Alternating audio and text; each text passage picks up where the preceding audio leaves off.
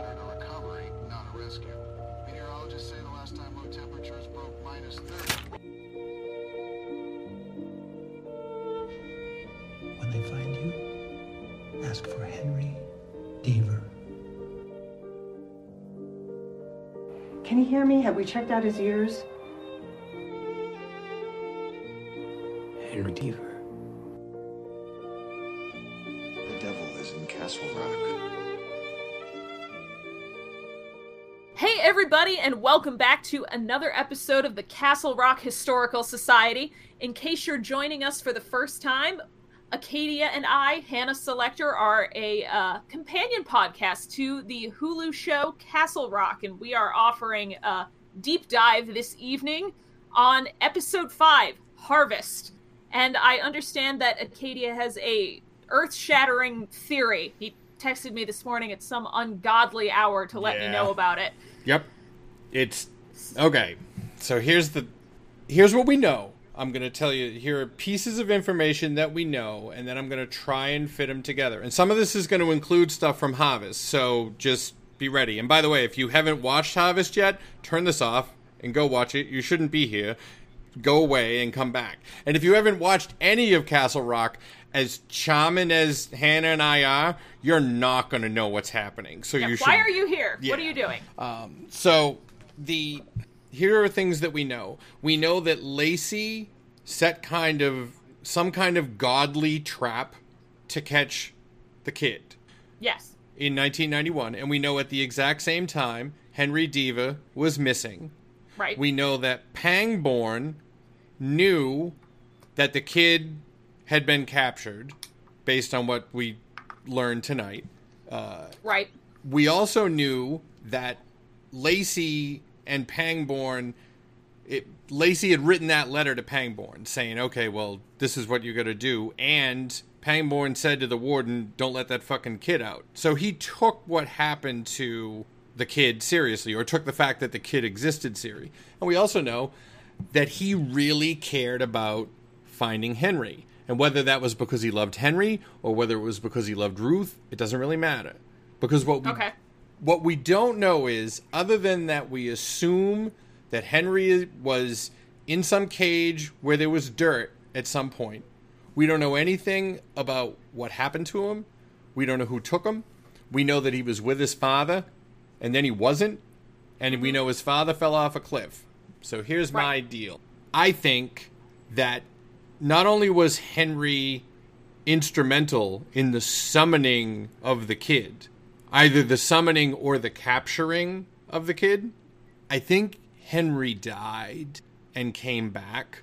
And I think that's why he has no memory, because he died. Reincarnation was a big theme in the first episode. He talked with the client about your tape getting erased when you die. You know, where do you go? Does your tape just get erased? And his tape did get erased. And there was a tape, there was a videotape that somehow factored into him and the Reverend that night, you know? And so I think it was either a way to summon or a way to, or it was some type of piece, either the killing of him or him coming back was the part that mattered. Because now we've already established, too, that the dog did or didn't come back. So we've introduced not just the whole Pet Cemetery vibe where things come back wrong, but the idea, and like you said in that first episode about reincarnation.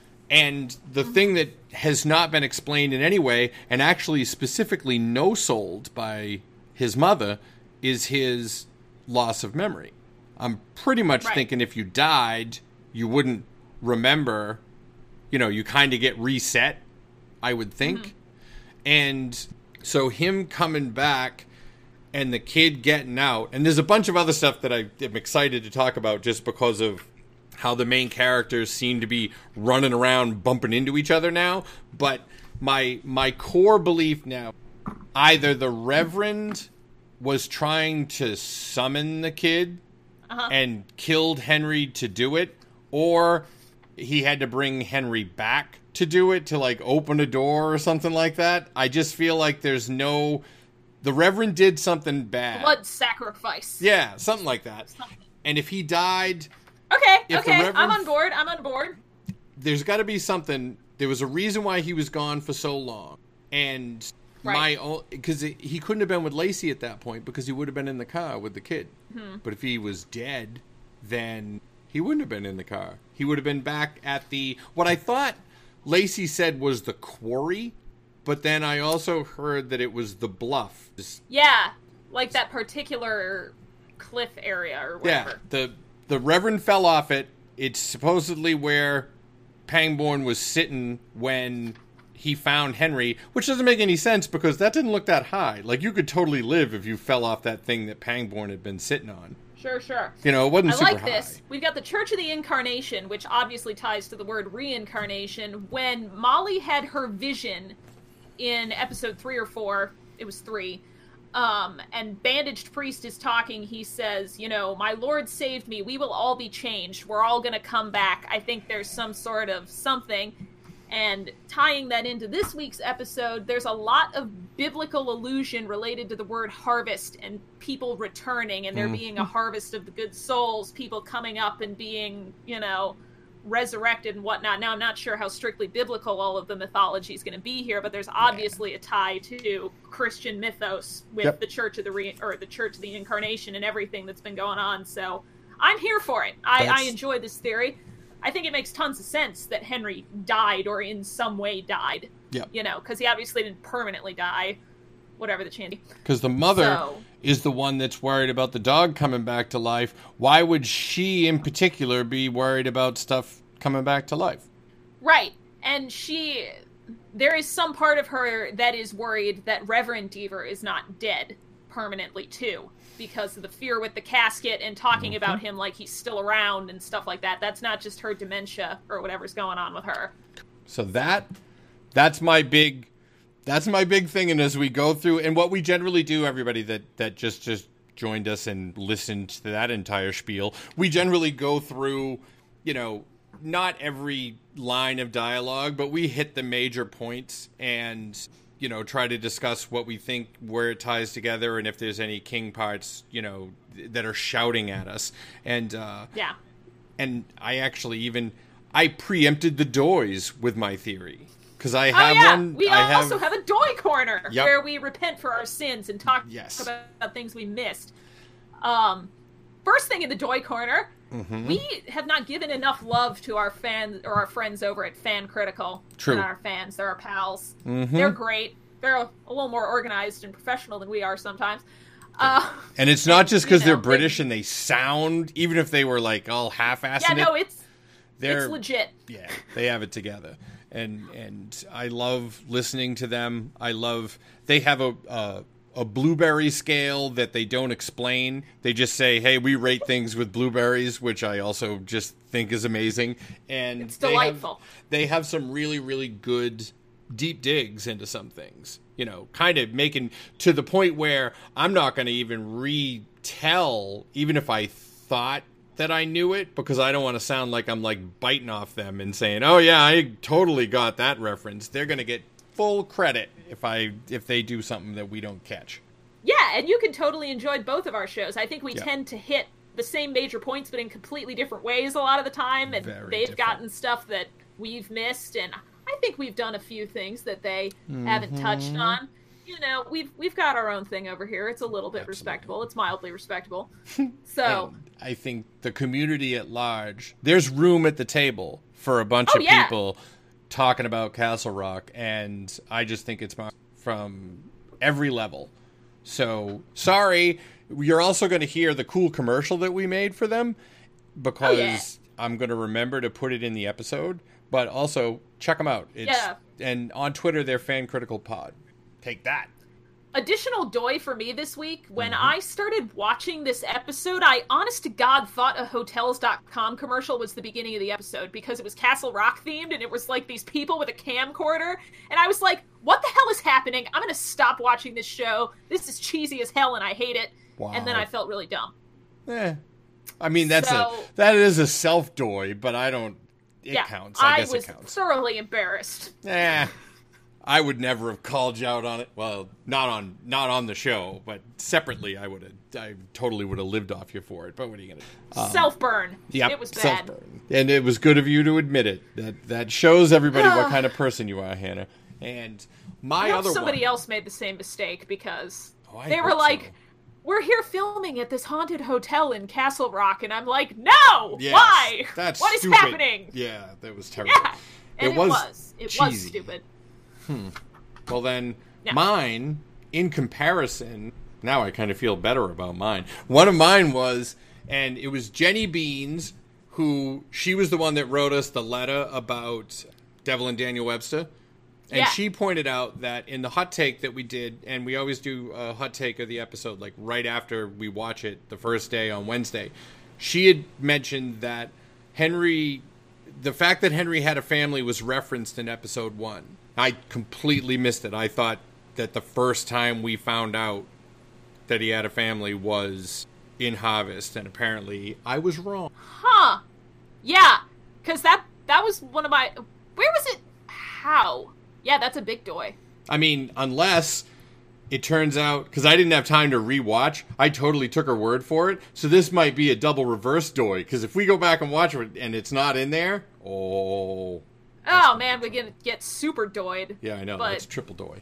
And then there was one guy on Twitter that I forgot to give credit for. His name is Lost in Cleveland, which is a great Twitter handle, but he also... Yeah. he dug deeper than I ever saw anybody dig, and Desjardins, the actor that plays Desjardins, Yeah. was in the TV show. Oh my gosh, now I can't. The name of it's escaping me because they remade it into a movie. Tim Burton did it. Dark Shadows. There we go. The TV show Dark Shadows. That guy was in it, and Dark Shadows was set in Maine.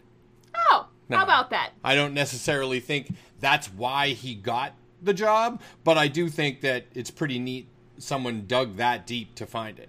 Yeah, Thank that's you, some Lost in serious Cleveland.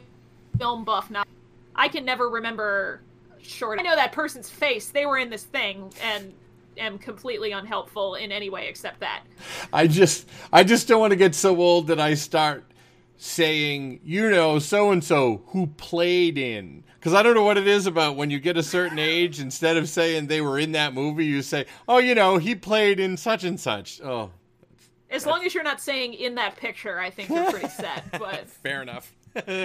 So then... she played in that film where she was going steady with that gentleman. Yeah, oh, jeez. Yeah. I can see it Bless. coming, though. So then, tell me, Hannah, what did you think of this?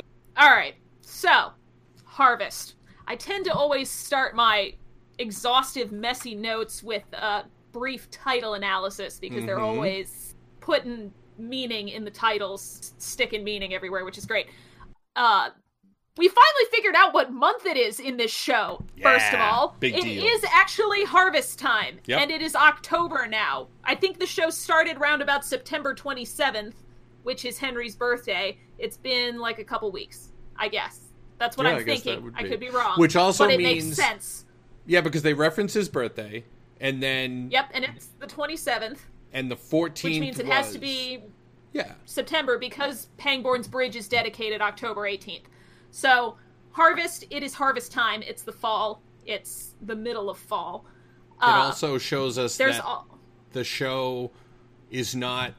Each episode is a day. Like, there's time Right. elapsing where stuff's happening that just doesn't matter to the story. Yeah, which makes sense because anything involving like a legal process is going to take time. Right. It's so time consuming. There's no way that he would get like a hearing and it would be, well, for emergency things, but it doesn't seem like this is that fast. Fair enough. Also associated with the theme of harvest is the idea of perhaps, reaping souls and that whole death mythology of, coming and harvesting all of those good people and separating the wheat from the chaff and all of that good Bible stuff, which Very, has very- been referenced a great deal. Yeah, and Yeah, Harvest is just way over the top as far as we're telling you what we're talking about. You know what I mean? Like it's we're gathering stuff up. And Yeah. I think we gathered up a lot of facts in this episode. Right. And it is the season that represents the new life that's come from spring and summer dying off and transitioning into winter, which, bleak and whatnot. So something is coming to Castle Rock, it seems. And that fire, that big old wildfire, has got to be symbolic of that. Yeah. It is burning something away, or some sort of apocalyptic event for sure. Very true. There's a lot of Stephen King works with big weather events or eclipses or snowstorm floods or whatever that are significant to the stories that they're in. So that's my title analysis. Nice work. And we open on Henry in some sort of therapy. I don't know the technical term for what was happening here. I thought hypnotherapy, but that seems not right. Yeah. So some sort of something. Yeah. And then word associations. And the 5 words that Henry was given, I put them in the order that he put them. Boat, white, church, dog, family. So I'm sure we'll find out that the order of these words is significant, although we haven't seen a boat yet, so that'll be interesting. Obviously, there's Castle Lake, so... And him ending on family Right. is going to rhyme with Now- somebody else listing out words. Yes! Later on, it's the same exact ending word. Now, are we thinking that means it's the most... Did they order it from most to least most? I forget. I thought they were just supposed to remember him. Yeah, I guess. So I anyway, mean, that's It's that's no what he mistake did. that he said family. I think it's the kind of thing where the fact that who the hell is his family? Who is his original family? Right. What relationship does he have with his mom now? Kind of none, because, in a minute he's going to say, no, I don't get back to Maine. I just don't go back. Yeah. We hear that he doesn't go back much, and it seems like he hasn't been back in a long time. Mm-hmm. He got an MRI. They say the scan looks clear, but he's got some sort of tinnitus thing going on. There's a ringing in his ears, which the do you hear it now thing is Very significant. nice. Yeah. Yeah, this hearing thing is not entirely natural, I'm quite certain. That this is some remnant of something that is related to the significant events that we are not privy to yet in Castle Rock. Yep. So he doesn't go home much, and then we find out that there's these wildfires raging on Black Mountain, which I thought might have been a reference to something else, but I couldn't find anything. I guess it's just the mountain. No. Yeah, near and I Castle Rock. actually, in just a little Maine, what do you got? There's anybody that lives like near the Rockies or anything like that would laugh at anything that the people in the East call a mountain, but we got what we got. You can go skiing in Maine, so there are quote-unquote mountains. But you're not going to ski for like a wicked long time because they're not very tall. And the significant mountains, if you're in southern Maine and you start driving west, you're going to end up in the White Mountains of New Hampshire. And they're mountains that you have to like drive around and you're like, oh, these are tall. And Mount Washington in New Hampshire is not, it's the tallest mountain on the east half of the country, but that's not why it's significant. The highest wind speed ever recorded on the planet Earth was at the top of Mount Washington.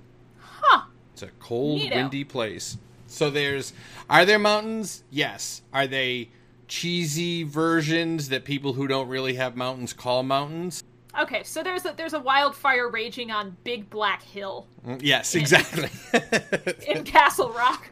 Large hill that we have called Black Mountain. 100%. And it's so serious that they're evacuating parts of Castle Rock. And they're also Okay. activating volunteers from the prison to fight the fire, which... Volunteers, quote, quote. Yeah, exactly. Which is weird because that's actually happening right now in California, the same thing. Right? That's a weird parallel. But also because of my pausing and extensive blowing up of the microfiche, I know that program was started by Warden Lacey. Dun, So da, da. those prisoners Whether were it's doing fighting. any good to fight the fire on Black Mountain, we don't know yet. No, but at least there's a little more help, I guess. Yep. And shortly after viewing the chaos from above, we pan over to the sad sign at the church that says there's going to be 2 funerals on the same day. One is for Zaleski, and one is for Potts, who I'm thinking is the guy that said he was going to spend his hush money on the Xbox. Yeah, the Who- guy I liked. Yeah, I mean, he seemed like kind of a douche, but he was our douche. Yeah. And now he's gone. He was a Sully type of guy. Yeah. Oh, fucking Sully showed up with a keg and everything was awesome. The That was inmate sad. barbecue guy. He's gone. Mhm. Oh, and then I have it in my notes in all capitals here. Fucking exploding casket syndrome sounds disgusting, and I figured you know what it is, so I'm gonna throw it over to you to tell me all about exploding casket syndrome. It's my time to shine. So, the reason that if you're new, I used to dig graves. So, I have some experience. Exploding casket syndrome is a thing, but it's a very specific thing. And most of the time, like, nobody could tell you how many caskets have ever exploded because most of the time you're not looking to see if the casket. The reason, and there's a reason why I think it's super significant that they said that's what happened in this case. Now, it happens a lot with mausoleums when, like down south in New Orleans, that kind of place where it's hot anyway and they're burying people above ground. Everything, folks, write out some instructions for your loved ones right now and say that you want the minimum that the law requires for everything to do with your internment. I don't care how big you want the funeral to be. I don't care if you want Van Halen to play at it. That's your thing. Do not burden your family with the choice of pretending that how expensive your coffin is matters a shit of difference, because it doesn't. Just write it down now. The minimum required by law. Like, so in Maine, that's a little skinny concrete vault that meets the letter of the law, and they call it a punt. It's basically a pressboard / cardboard coffin, because it's all the same thing is going to happen to all of it. But now they keep trying to sell, hey, no, you really want your loved one to rot away to nothing in the best. So essentially think of it as you put something in a soda bottle and then you screw the cap on really tight. And as that thing rots, gas is created because of the chemical reactions. It expands. Gases. And when you have they have coffins literally with gaskets on them, and it's gonna fill up that soda with gas until it pops. That's what exploding coffin syndrome is. So the reason why it doesn't make any sense in this instance is because then I had mentioned it when they did the dig up, the exhumation of the Reverend. There's no way that his coffin would have been in that condition. Absolutely no way. And I mean, one time we had to dig somebody up, and it's super smelly, and they had only been dead like 4 years. And the reason we were exhuming them is because the family decided that burying them in Maine was a bad idea, and they wanted to ship them back to where the rest of the family was. Okay. It was in the middle of a section. We had to like there's straps that you put down so that you can get under the coffin, because there's little pegs that stick up from the bottom of the vault. And so when you lower them down, you pull the straps out, and that's why you don't lose straps for every burial. Anyway, there was a hearse, because it's not pickup trucks, folks. It's hearses. The hearse was waiting by the side of the section. We were pulling it up. It's a dead person. There's nothing that smells like it. And because we're ghetto, remember in Silence of the Lambs when they put that stuff under their nose when they were examining the body? Yeah. We just used gasoline because we didn't have any of that fancy stuff. So we took the gas that we used to gas up the lawnmowers and we rubbed it all over under our noses so that we wouldn't I'm so on board with this. I love that stuff. So then we pull the guy up, and he had a metal coffin. It was similar to the one we saw on the show. 4 years, mind you. The vault was full of water because the frost had cracked it, because anybody that tells you the shit's not going to crack, sorry, it is. And because there was moisture in there, as soon as we got it up out of the ground, my boss at the cemetery looked down at the bottom, and he just went, run. Because if the body fell out of the bottom of the coffin in the cemetery, it was our problem. Oh. As long as we got it in the hearse, it was the undertaker's problem. So picture four, 22-year-old kids carrying a stanky, gross coffin with a corpse ass coming out of the bottom of it, running, trying to dodge around the other headstones to get it, and the look of horror on the Undertaker that was driving the hearse's face, because he didn't want to deal with it. And then when we got to the edge of the hearse, we just kind of like pushed it in, but his butt was hanging out, so it kind of went against the like edge of the hearse. No! Yes. But it was all his problem. And the Undertaker went, Oh my God. he just went, motherfucker. He was mad. And we had succeeded. His day's ruined! Yes. So that was, nasty. it's Maine, same place, 4 years, cracked vault, full of water, guy was rotted. That's not going to happen. So, exploding casket is a thing. Pretty rare because, I mean, people aren't really trying to hermetically seal coffins. And if they are, don't do it to your loved ones. Honestly, wrap them in a sheet. If that's what you can get away with legally, everything to do with dying is for the living. I promise you, the dead don't care. And just spend the money on the party. Buy more beer for the wake. Anyway, there's no way in hell that was the Reverend's original coffin. No way.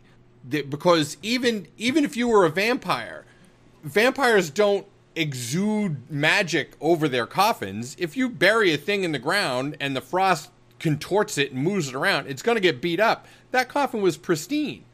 Yeah. And after 30 years, magic. There's nothing. There is nothing in there that's going to be bubbling up, turning into an exploding coffin. So we got one of two things. Either the writers didn't know what the hell they were talking about, or whatever was in the coffin was not what was originally in the coffin, and there was some kind of switch or something like that taking place. Now, wouldn't it be interesting if somewhere on the Castle Rock writing staff is some dude with knowledge akin to Acadia's who's like, some guy who used to work in the death industry is really going to appreciate how this factors into the crazy bandaged priest plot, and this is for him or her or would make whoever. Me so happy. Oh, that would be the best. I mean, I doubt it. All I kept thinking is, thank God they put that weird plastic seal on it, because it reminded me of that. You remember when they found that stone sarcophagus or whatever, and everyone's like, open it, Tut's curse, blah, blah, blah, and it turned out it was full of, like, red goop, and people were wanting to drink it. It was sewage, you internet weirdos. You don't want to drink it. It's not magical. It's poop. Anyway, that's all I could think of. People wanting to drink corpse juice, and there it was. It was nasty. That's nasty. The corpse juice was what my real life story was. It was corpse juice. Yeah. That's what his butt was juice, and it went in the hearse. And then we had won. The Undertaker lost. In your face. We went off about our business, and he had to scrub dead guy out of his hearse a lot when he got back to the barn. You know, it might be healthy for a lot of Americans to just have to work for some period of time in the death industry, because there's a lot of, you know, just unnecessary fear and misconception about death in this country. That's very true. But you can feel super important gross. Because technically, I had 50,000 people under me. Ha ha! You're fired. I'll hang up my hat that I don't have. We don't get paid. We can't be fired. You can't get rid of us. You know. Nice try, internet. Oh, speaking of getting fired, the very next scene is the White Wine Warden getting majorly chewed out by some disembodied boss voice. It was not good for her. She didn't even say. I guess it was which is why she didn't say anything. But it was bad. It was a bad chew out. Yes. He was basically just like, fuck you 10 different ways. This is all falling on you. I am not taking any responsibility. You suck. Get the fuck out. It was bad. Huh. But, you know, I don't like her anyway. No, but also, what is it about in movies where if someone is completely incompetent and they fuck everything up, so the first thing that their boss does is spend a bunch of time telling them how shitty they are and then give them a more important job? Yeah, I don't know. You dummy. I'm sure he thought that this Shawshank thing was going to be not a big deal. It's like in some nowhere town or whatever, but then you stumble onto this like huge scandal and it's like, oh, well, damn it. Yeah. Just so you know, I will throw you under every bus that comes your way. That's true. make this go bye-bye. The thing that you couldn't do the first time, really do it now. Right. No wonder she told Count Chocula, like, no, we're not telling the guy. We're not telling the boss, because who wants to get yelled at like that? Nobody. And I think that also, since Chocula wasn't there, maybe it was him that got... Until I see Chocula, I'm going to assume Zaleski killed him. This is my grief face. It wasn't a grieving face, guys. It was the opposite. I couldn't. I sucked. He made someone eat their own teeth. What a horrible man. Yeah. All right, fine. Anyway. But I do feel bad that Potts died. If indeed it was Xbox guy, you know. Yeah, it's got to be. Yep. So that scene, I guess, was meant to be significant to us for whatever reason. Pretty quick, because then we're back at the Deaver house, and Henry's got cameras now monitoring Ruth and her witch-like activities of drying herbs and gutting fish. And those cameras do work, because I got They one. do. I got one from because I'm going to Charlotte tomorrow, because Hannah and I just have to be like spatially nearer to each other to increase the Castle Rock vibiness of the whole thing. And I did some like landscaping, and I wanted to try and do a picture every day to see the plants grow, because I forgot to do that. But the camera does turn on every time someone goes in the backyard, so that's fun. yeah. They totally work. Surveillance systems for your mom with dementia. Who knew? Not as cool. They don't work as nicely as the app that they had, like that Pangborn had, because that was pretty dope. No. But it definitely works. Right. It's a little prison-y, isn't it, though? Yeah. With the security breach alert whenever that's true. she opens the door or whatever. Was that before she had her episode where she was talking to the Rev, even though it wasn't that it was Pangborn that was there? When Yes, she says this is before that. It was okay. Yeah, this is the section where, and I don't know how I feel about Henry, but he seems like really wishy-washy, because suddenly he's fine with leaving his mom behind. He's just got to get out for him. Like, he's uncomfortable, so screw you, Mom, and whatever, and Molly, who I slept with, but am now just gonna, like, flee the state, or he's just on his way out. Yeah, I I'll didn't put even the think of cameras that. in, and now I'm fine. Yeah. I mean, it just seems like not a nice... Oh, and then we find out that the kid is being paroled, and he's watching, like, the worst after-school special video about being paroled. Yeah. You can be anyone you want to be. Yes, it's basically a commercial for identity theft and telling people to lie. It does not seem like the state would want to be encouraging criminals to pretend to be people that are and start brand new lives of espionage. Yeah, no. But that's kind of what the tape said. Yeah, be whoever you want to be. I think it was you're going to write your own destiny, that type of thing. You know, it was very heavy-handed in the way that it got odd. told. It was all like pick a new name and stuff, and it just didn't seem like sound legal advice for people who have criminal records. No, and there was a tiny Easter egg for that. Yes, with the Hadley thing. Yep. I wonder if it was the Hadley in that one was the same name as the like really Lou, mean, but... the super mean god from Shawshank Redemption. Right. And I thought that was maybe a stretch, but I'm glad you agreed, because I was like, that name sounds familiar. And then I frequented the Stephen King wiki, which I have been using pretty frequently, just to slam every proper noun that I hear in Castle Rock to see if it popped up somewhere to check. in something. And there it was. Mm-hmm.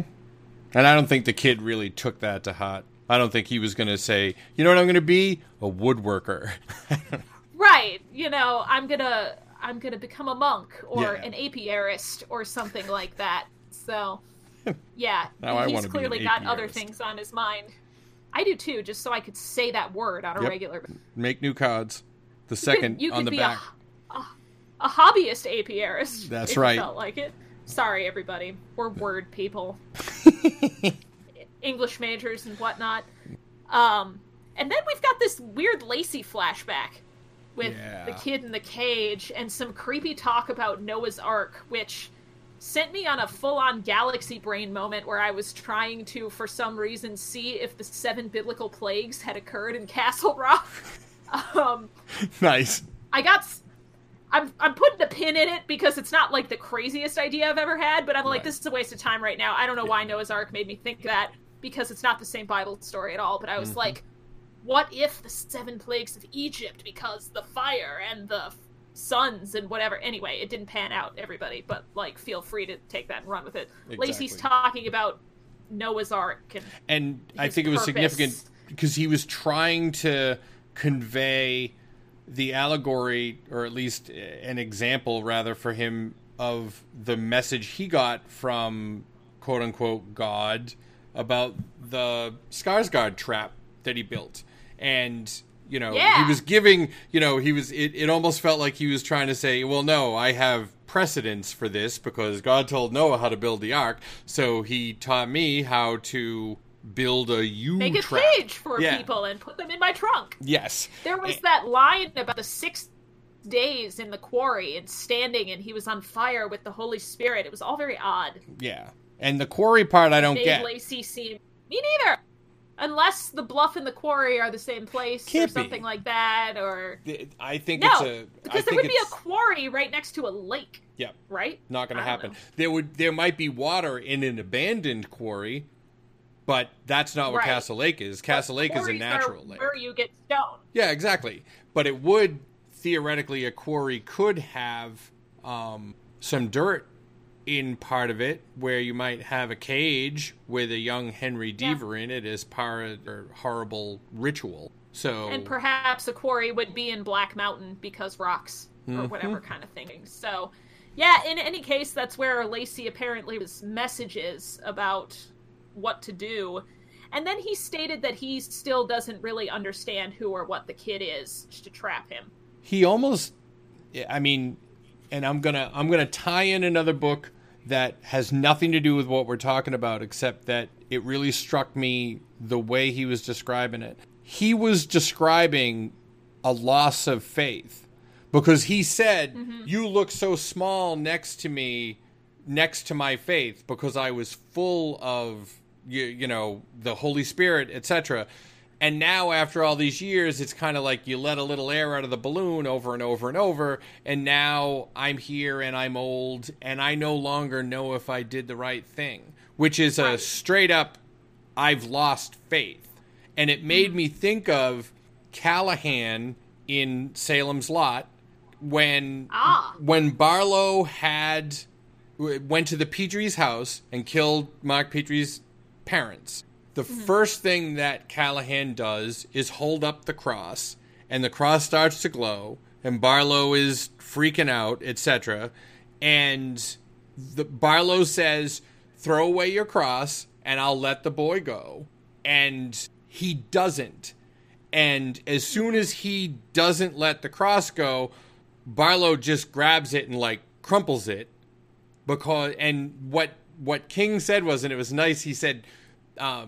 there was nothing he could do to bring it back. His muscles remembered the thrumming but could not duplicate it. So the power that he felt going through the cross, because he really believed that he had power over Barlow, then all of a sudden it was gone. And that felt like what Lacey was saying. As strong and as powerful as I felt the day I caught you, now 30 years later, I don't even know why I did it.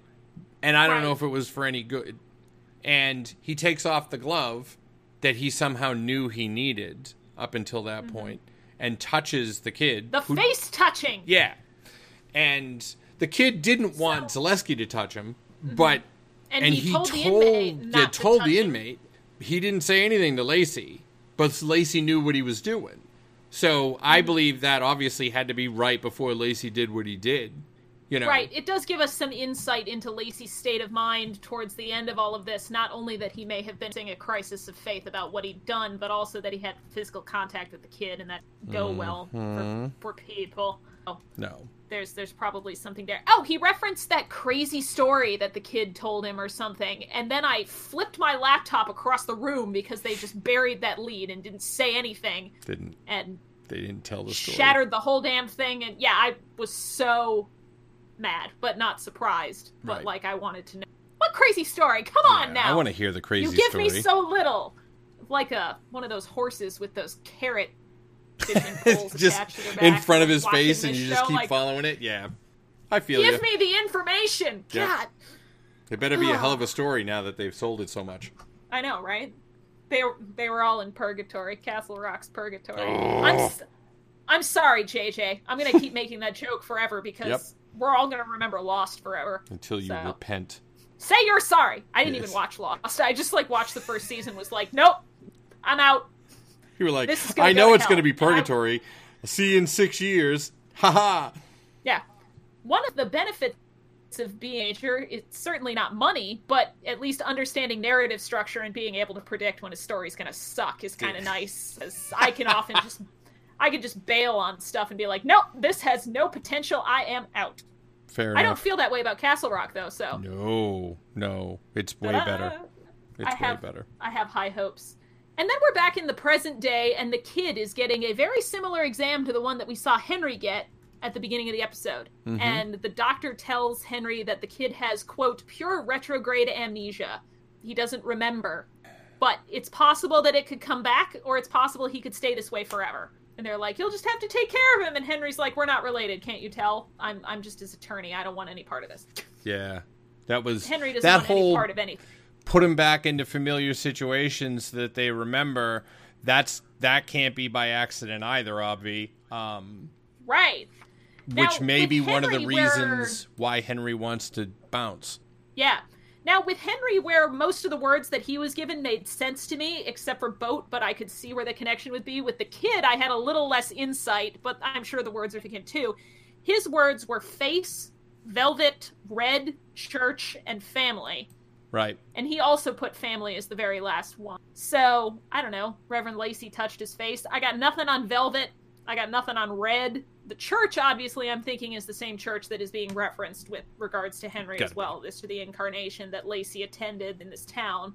But yeah, I'm curious what will. Yeah, but now one of them was face. Why did he have to take that little test to figure out if he knew the difference between what was a face and what wasn't a face?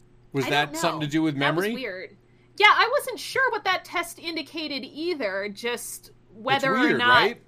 I guess it's maybe it's a test of he remembers all of the normal functions of being an adult human, like talking or understanding facial expressions. It's he doesn't have any memories of himself, because they did say something about if you put him back in his own home, we don't know if the kid has a home, and if it is, it could very well be some sort of eldritch plane underneath the center of the earth. So it is kind of, I didn't know if any of our listeners are therapists or psychologists or people who would know what that face not face test is. It would be so cool if you wrote in and told us, because we can't have all of the specialized knowledge that's going to touch on. I mean, Acadia's got the coffin thing and the Jesuit and I'm doing the best I can, folks. I can't be going to psychology school. Right. I just am a half legal person, and I used to, and I like reading. You mean a half legal? What is? Oh yeah, I break the law half the time. I'm like Two-Face. I flip a coin and decide whether I'm going to commit a crime or do something good. That is what does the Latin root in paralegal mean? I mean, I know the legal part, but it's like assistant legal, sort of legal. I don't know. I think you're a lawyer that jumps out of planes. Oh, that would be. Well, I would. I really want to know why Henry is. And this would be interesting to play into your theory about Henry dying. Why is stuff coming back to him? It sort of indicates that he has that pure retrograde amnesia because he's been put back in his own home and now things are coming back. But also we think that he might have somehow died. So yeah.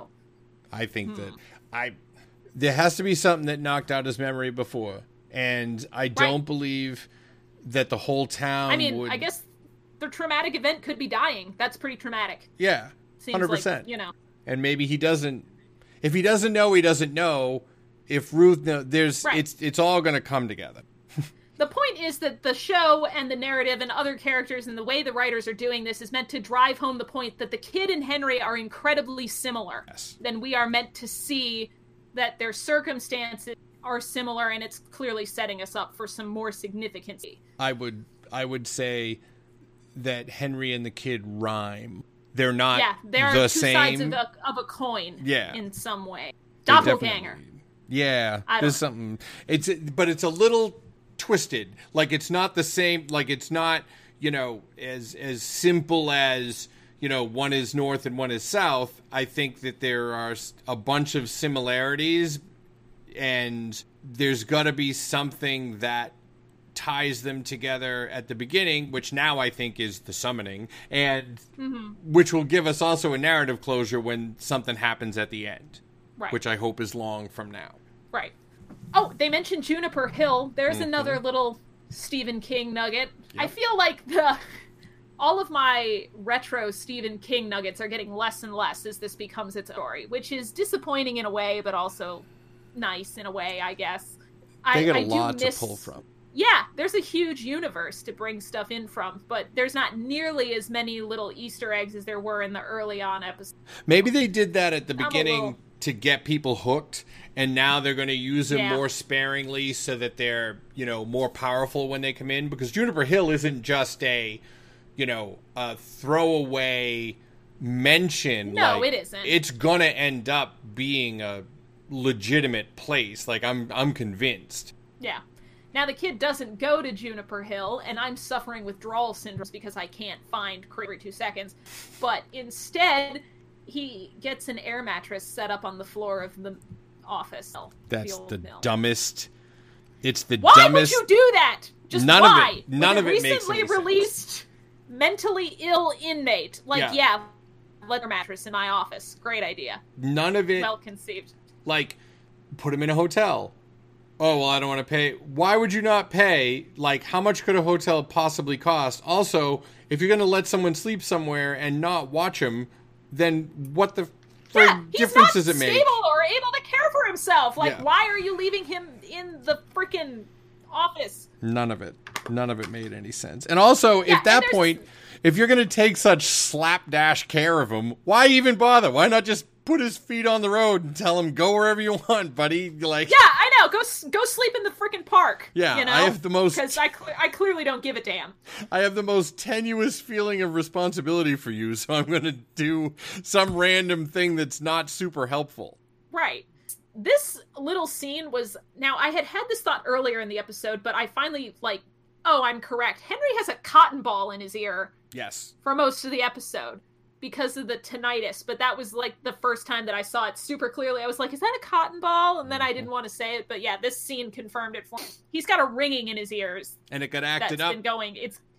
Yep. because of the shooting the shotguns next to his head while they were killing Right. Zaleski. But we also know he experienced it as a teenager because Yeah. he's meant before. But So it's all this is acting something. up now. Yeah, and firing that gun right next to his ear with no protection, that was bad for... Even if you didn't have So. a previous case. Yeah. And I know, I'm partially so. Really? I am. Interestingly enough, it's from... And constant right up again, a bit of hearing loss there. I'm sorry you have fiddler's what? ear. Yeah, violin ear. Don't culture yourselves, it's dangerous. Just kidding. What did you think about that line with the Bangor Strangler? And Molly was like, you made that up. I don't know whether they just wanted to name drop it or because the proper pronunciation is Bangor. They did it pretty well. Like, people that don't know call it Banger, and that's completely wrong. So, other than it being a way to name drop a town, it didn't make any sense.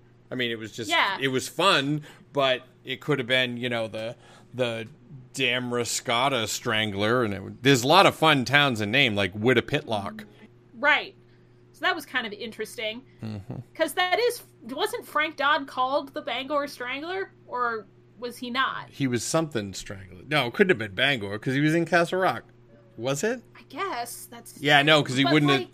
Because she lived in his But then it house. was- Right. Maybe the Bangor Strangler was... Not in real Maine life. Alright, hang on. Okay, there is actually something on the Stevie about the Bangor Strangler. Go back. Does it just say, mentioned in episode 5 of Castle Rock? No, it talks about someone... Yeah,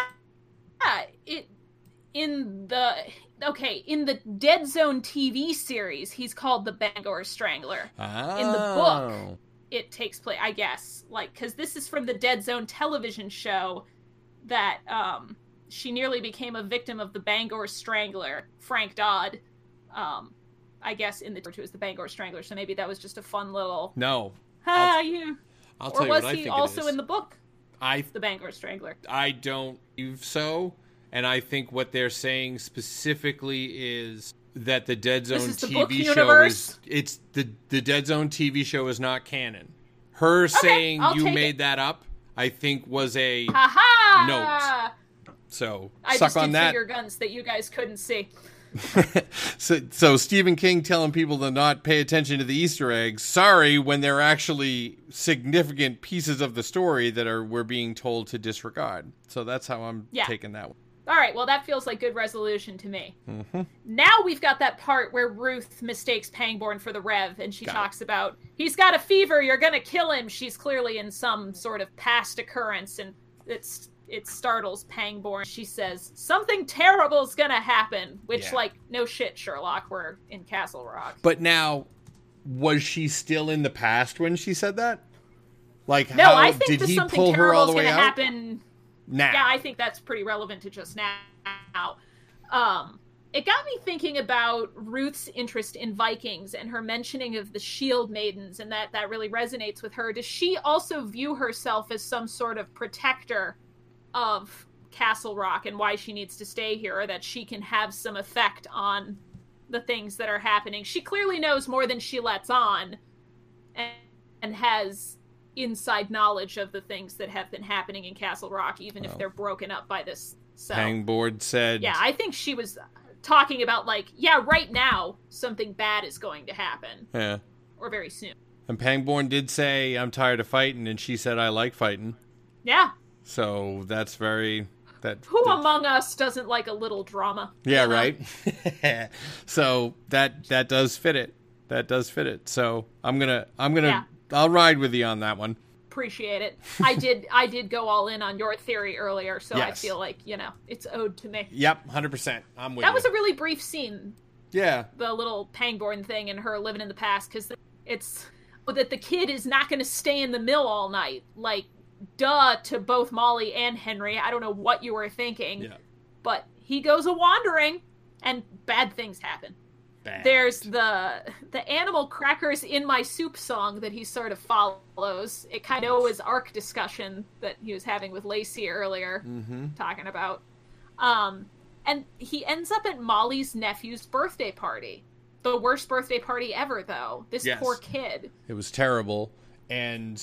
awful. That song is terrible. It's nightmare fuel. Like, chomping into a million pieces and everything like that. And it was Shirley Temple. It was a Shirley Temple song. And that's nobody's birthday song. Like, I don't think, even if we're going to say that what happened in that scene was in the past as opposed to the present, which I've heard some people saying, there was no time, because Gordy, and this was a stretch, but the kid's name was Gordy, and Gordy LeChance was the main character of Stand By Me, which was a Castle Rock story, and his parents were abusive, so Now, it could be a history repeating itself sort of thing, too, because we already do know that Molly's sister and her husband are on the rocks because she makes all those snotty comments, and so it kind of begs the question, does the kid exacerbate situations that are already bad? Does he just push things over the edge, so to speak? Maybe the Nazis' health was going to get bad and he just nudged it along further. He sped up the process of Zaleski becoming with the job, and he pushed Lacey over the edge too. And where there was already tension in this marriage and a bad family situation, his presence pushed it too far, sort of thing. Because it does seem like he's affecting things negatively. But it also sort of seems like he feels bad about it. Like or a reluctant... he doesn't like that it happens. Yeah, he's not reveling in it, that's for sure. It's not like some sort of gleeful, like, oh, I've caused satanic chaos, how wonderful, mwahaha thing. No, that's true. Forlorn, in a way. So there's a few things that I have to say about that.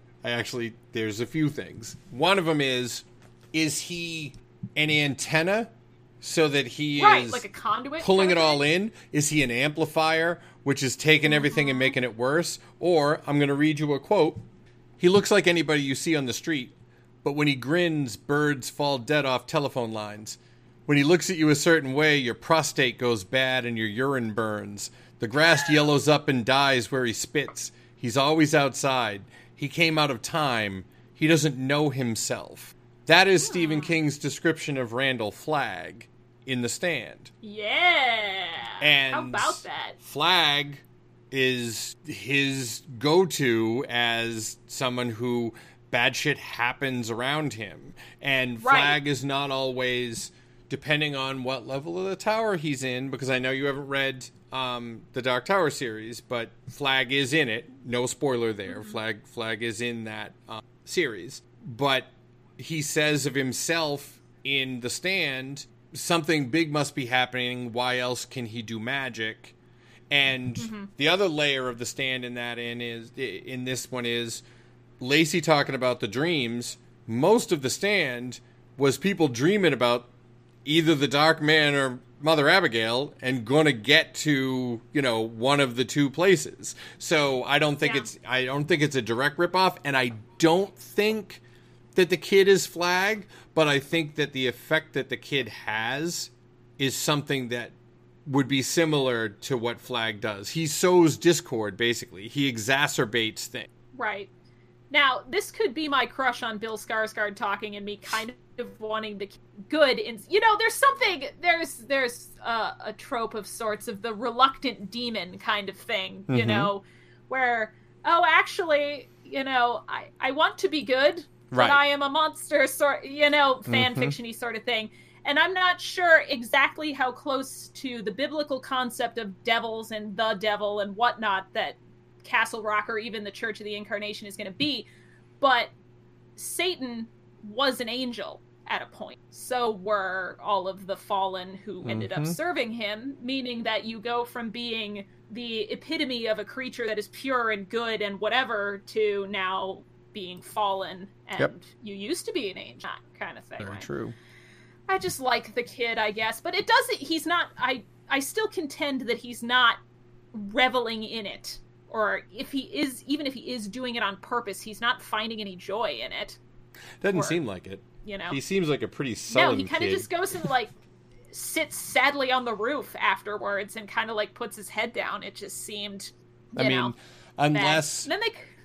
unless you go in for the whole, this is all part of prophecy and I can't do anything about it. You know what I mean? It's going to happen one way or the other anyway. You know what I mean? Where's John Calvin when you need him? Yeah, right.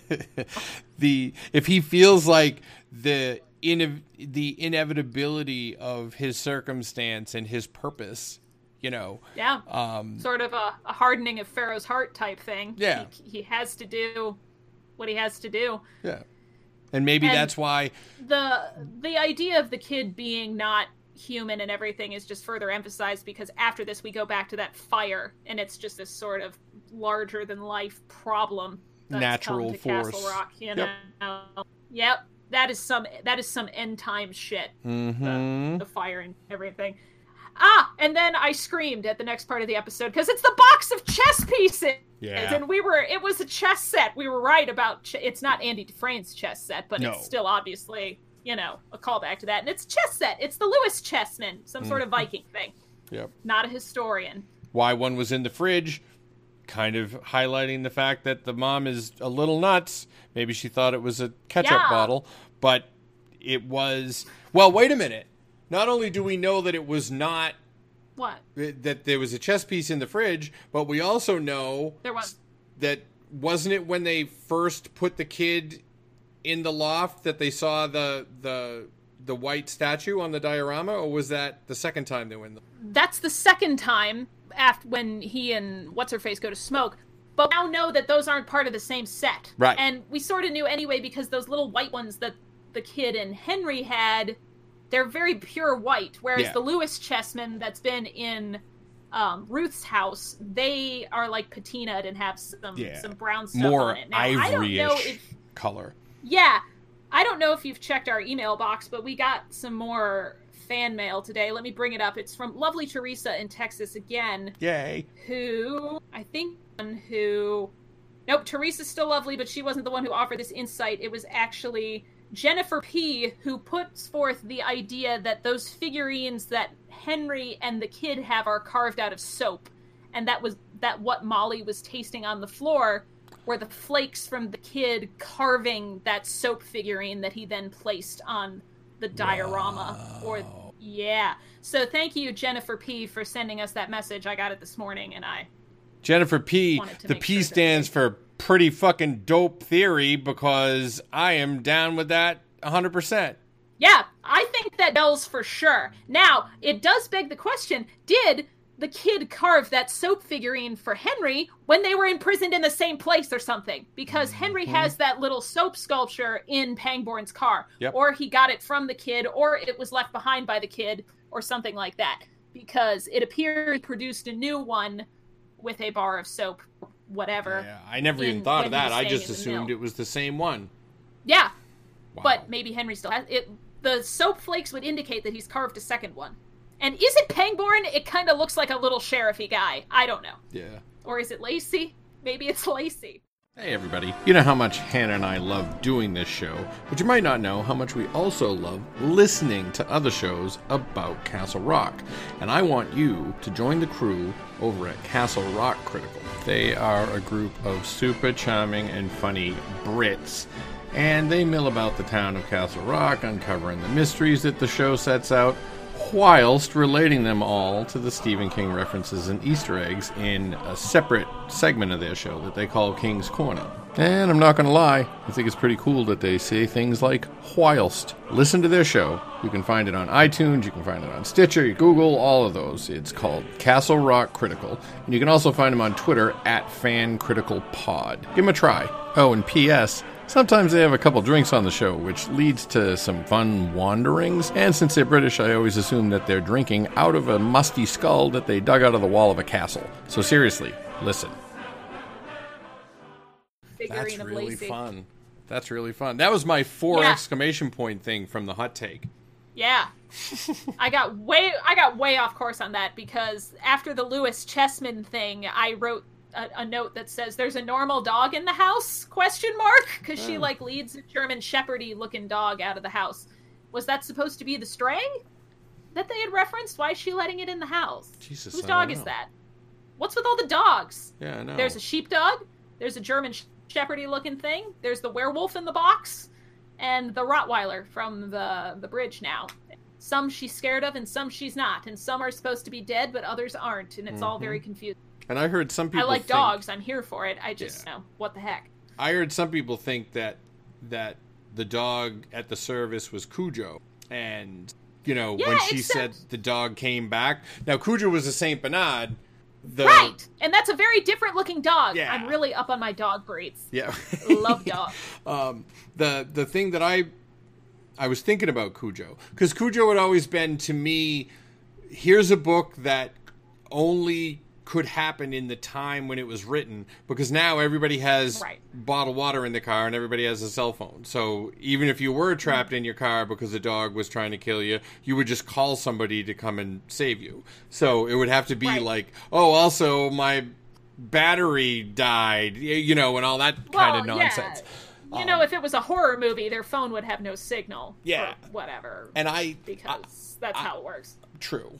I can't see that it would have been Cujo that she said the dog is back, or it's that dog, or whatever like that, because I don't think, because Cujo was such a self-contained story, and it wasn't like Cujo was running through the town eating at people at random. He only killed the people that were near him. So I don't think that would have been a piece of it. Now, I do, however, think that Cujo matters, because Cujo killed the sheriff before Pangborn. Cujo killed Bannerman. Bannerman was the sheriff during the Dead Zone, and the sheriff during Cujo, and Cujo killed him, and the next sheriff was Pangborn. Now, who the hell is the sheriff now? Haven't seen him at all. There's a bunch of law stuff happening, but there's no cops around, right? Yeah, is he the guy giving the speech at the beginning? The guy with the cowboy hat? Yeah, I don't know who he was. I don't know. Then I just had the thought just now, did the Reverend have a Rottweiler or something that Ruth interacted with? Oh, yeah. And Maybe that. I don't know. I thought for sure she meant it was the dog that Pangborn dug up. That she kept saying check to make sure it's dead. Yeah, but that thing, it had like pointy ears, I thought. I don't know. Maybe they just did a bad job. But I don't think they... So it'll be interesting to see what that dog reference is about. Yeah. That whole bridge jumping thing, and we're getting ahead of ourselves, but it felt really weird at the time. And just super random. Yep. Like she was fine, and then all of a sudden she wasn't. But before we get there, we do have that interesting Jackie and the kid interaction in the office. And, like, I don't know what the heck is wrong with Molly and Henry, but wouldn't you warn your intern about the essentially vagrant sleeping in the office? Like, yes. Oh, by the way, Jackie, maybe come into work a little later because there's a homeless former inmate sleeping in the office.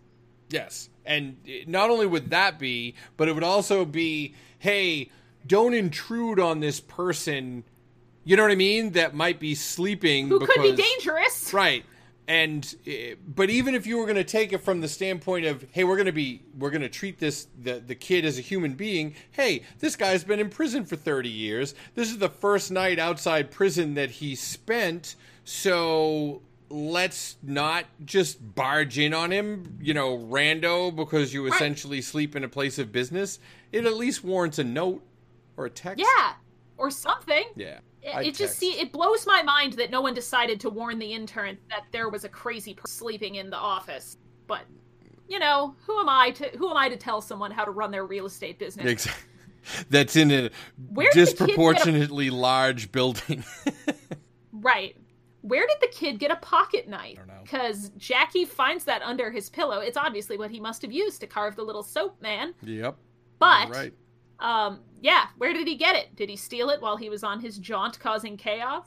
Kind of interesting. And why did that not scare the crap out of Jackie? Like, oh, someone's clearly sleeping in here. They have a knife. This seems like perhaps it won't bode well for me and my donuts. I'm going to leave. Yeah. Not like a regular person. I'm going to chill even harder than I was chilling before. Like and sniff the crotch of his pants, because that's what normal people do. No. We know that's not what they do. Right.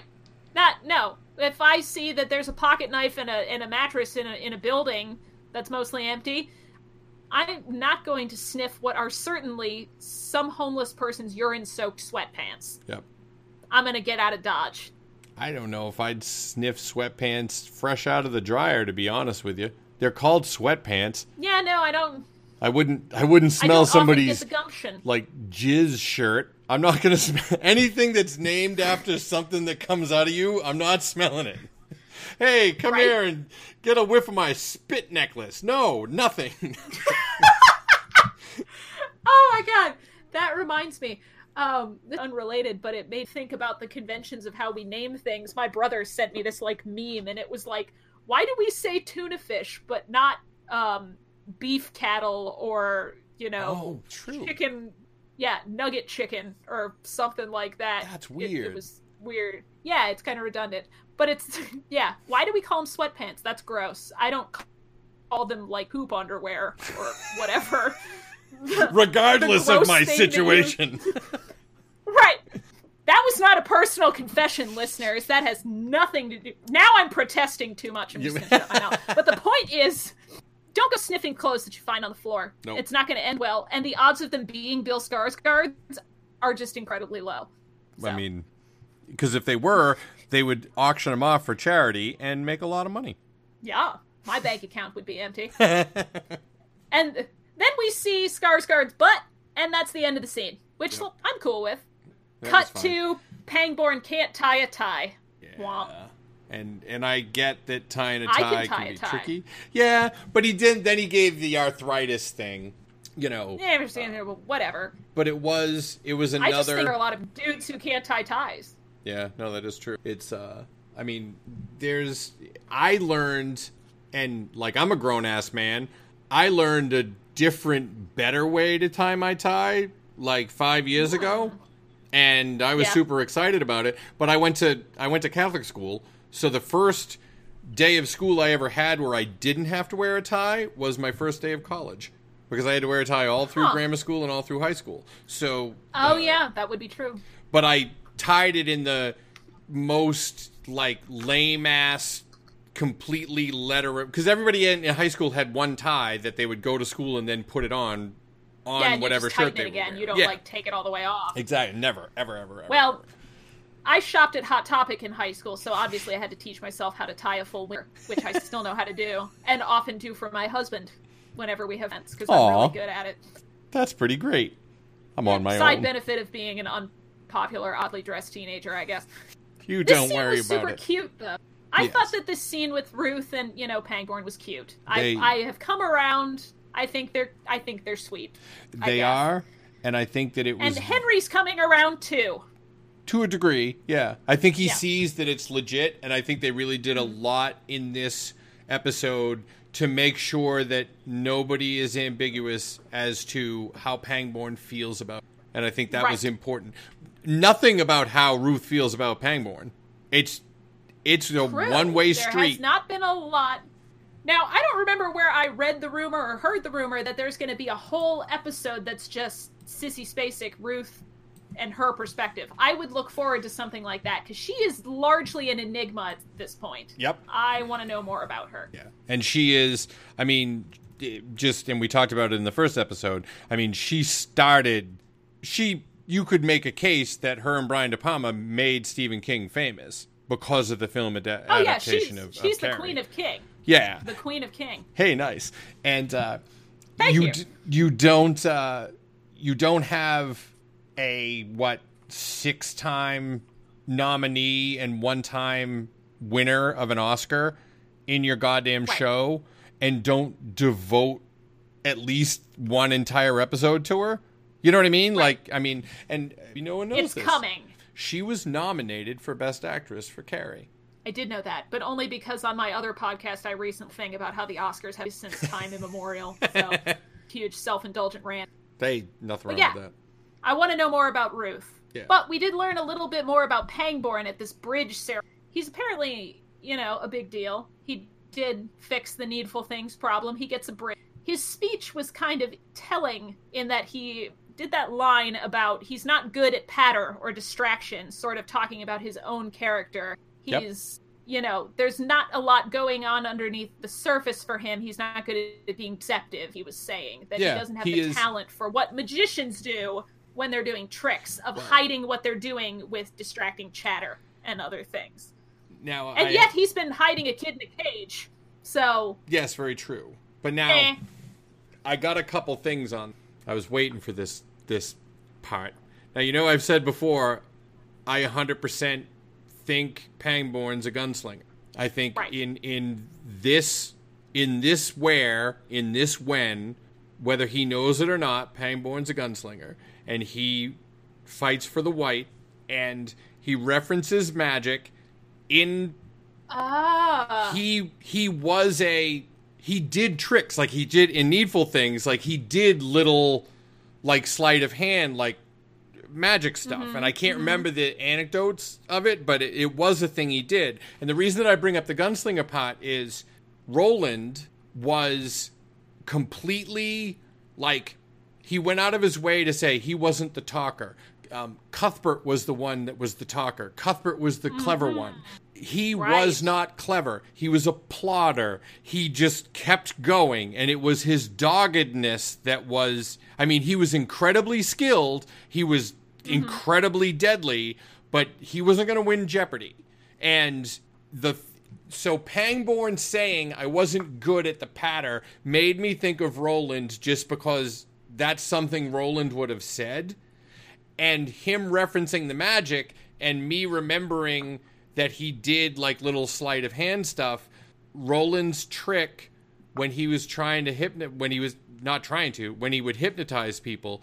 You know how people can make a like a $50 dance over their knuckles, like, back and forth? It's that thing that it's like super cool. Roland would do that with a bullet. And that's how he would hypnotize people. And it was his little... And again, he can't distract anybody, but he can physically do stuff just through, like, who knows, like, hours of practice until he can do it. So that tied me to... It made me think of gunslingers way more when Pangborn gave that little glimpse of himself in that speech. Yeah. Well, I'm glad we both thought that that was much more significant than a couple of sentences. Yeah. It's definitely telling characterization-wise. Yeah. Was not a throwaway at all. Those few... No. But then, Ruth throws herself off a bridge, so we don't get any more frickin', veiled characterization. She just, love how Pangborn just stops his speech right in the middle to be like, Ruth? Yeah. And... Oh, but before the bridge, there were those two random people that Henry caught sight of. Another black guy in Maine. Yep. Shocker. Wearing, a trench coat. Those people... It was you that said that the home buyers seemed like they knew more than they did, almost as if they were working for somebody or something like that they weren't normal people. Absolutely. Well, that fed into my agents. For what agency are these two people who have come to observe this thing? They're not from around here. Who do they work for? Very true. And that, I think, will... Yeah, and I hope they don't go in this direction, but there's also a precedent for even in King's main stories of the government installation doing weird stuff, because that's what created the mist in that story and everything like that, that kind of thing. And I really hope they don't do that, because I just hate aliens. Yeah. But yeah, people showing up in weird places, and for all we know, I mean, my first thought was, well, those must be Henry's real parents, because the odds of there being... I read it too, and I will leave. For whatever reason, that idea rubs me the wrong way. I don't know why. It just seems cheap. Yeah. Somehow. That they would just stand 100 yards away from a sad little dedication ceremony. Right, with his de facto father figure and his mom who's clearly fraying at the edges. But... What a convenient time for his actual for them parents to show up, yeah, and not say anything. But also, how fast is Ruth? Because not only did she, but she got over way away, and nobody noticed. Not only is she fast, but she must have she rolled a nat 20 for stealth to get over to the bridge with nobody noticing her. Yeah. That was some toddler level shit, because I have a 2-year-old niece, and you look away for 2 seconds, and she's trying to kill herself in some new creative way, and it's it's been 0.5 seconds. How did that even happen? Mm-hmm. So yeah, before we know it, she's launched herself off a bridge. And not even a bridge good enough to kill her, a lame bridge. This is like a bone breaker. I'm actually going to achieve my ends here. I'm just going to have a very painful long bone injury. Yes, and inconvenience all my loved ones. Yeah, and you're 70, so the recovery's going to be fucking ever. Mm-hmm. Do not do this to your children. And Henry went zooming right after her, to his credit. There was zero hesitation. I know we mentioned that in the hot take episode. Yep. That was one of the few times so far where I've been like, okay, Henry, you're a little hot. I can see this. I see where Molly's coming from. That was very heroic. 100%. Yeah, but then I found out that he's abandoned his son, and I'm right back to square Henry, and I'm just... Yeah. I There's probably more complicated circumstances. Family's tough, Yeah. Whatever. Okay, then we're back at the mill again, and the kid has built himself another cage, and it made me so sad. Yeah. And honestly, I'm a dummy, because I, I'm what the hell is it? I really sat there for a while. Came close to texting you. I'm not going to say I didn't, because I was what the and I was oh, it's a cage. Got it. Yeah, it's all he's ever known. Or he feels bad about what he's causing, so he's trying to put himself back there, and it's aw. Sad. Yeah, poor guy. And then my notes just say, why are people tasting and smelling all of this shit that they shouldn't? Because that's when Molly tastes. Thank God it's soap flakes or something, and not. We assume. Well, at least we're thinking that they're soap, because I think that's a really good idea. Yeah, and it's not I'm behind it. Giant dandruff or something like that. Obviously, it's ghost dandruff. It's huge. Or those instant mashed potatoes that people have. Big pieces of that comes in flakes. You know what? Whatever. Now I'm thinking of giant instant potatoes, and I want them. I love instant. But he says it's easy, and you put some butter on it, and that's carbs forever. Counts as. And now we see the little white figurine that's so similar to Henry's on our way back out. Of course, Molly's oh damn it, the psycho escaped. better go figure out where he's gone. I realize now, Don't worry, Hannah, though, because he's just gone to get hot. Yeah. that if not only would I not want to do the show without, but let's just say, for instance, that for some reason that would never occur, I had to do the show without you, I might relate all the facts, but they would be in the completely wrong order. Like, if I told the story of the three bears, it would start out with, like, the baby bear's bed first, and then, you know what I mean? Like, it would just, because every single time I think you're always like, yeah, no, that didn't happen then. Like, come on. Yeah. Now you all see my value. My notes are in chronological order of the events of the show. I even leave myself space under the events to have thoughts later so that I don't get stuff out of order, just so I can get your the value episode goes in order. way past that, but I am going to say I completely rely on you to make sure that I say things in the right order. Or at least correct me when I inevitably do not. Yeah, I do my best. And now, Where did was the kid I? put now it I've there? lost my place, and it's... Nope. Oh, yeah. I'm thinking, did the kid put it there? Yeah. Did he? Well, he carved it, so it makes sense. Or did Jackie move it or something? It'd be like, haha, that'll be so funny if we stick this here in the whatever. I hate Jackie now. So now you hate Jackie. You've also just...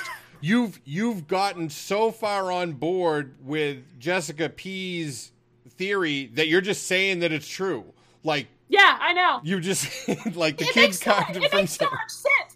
Does it not just make a ton of sense? I'm not saying it doesn't. It's the exact right size for like a Dove soap bar, and it makes the flakes part make sense. I mean, I hope we're not, as your friend on Twitter said, Rongo Bongo about all of this, because we're gonna look serious. We're gonna look seriously dumb. That's Jenny Beans and Rongo Bongo. She's been calling me Rongo Bongo for a very long time. So yeah, that's all right. Yeah, I'm gonna try to dodge that nickname. Yep.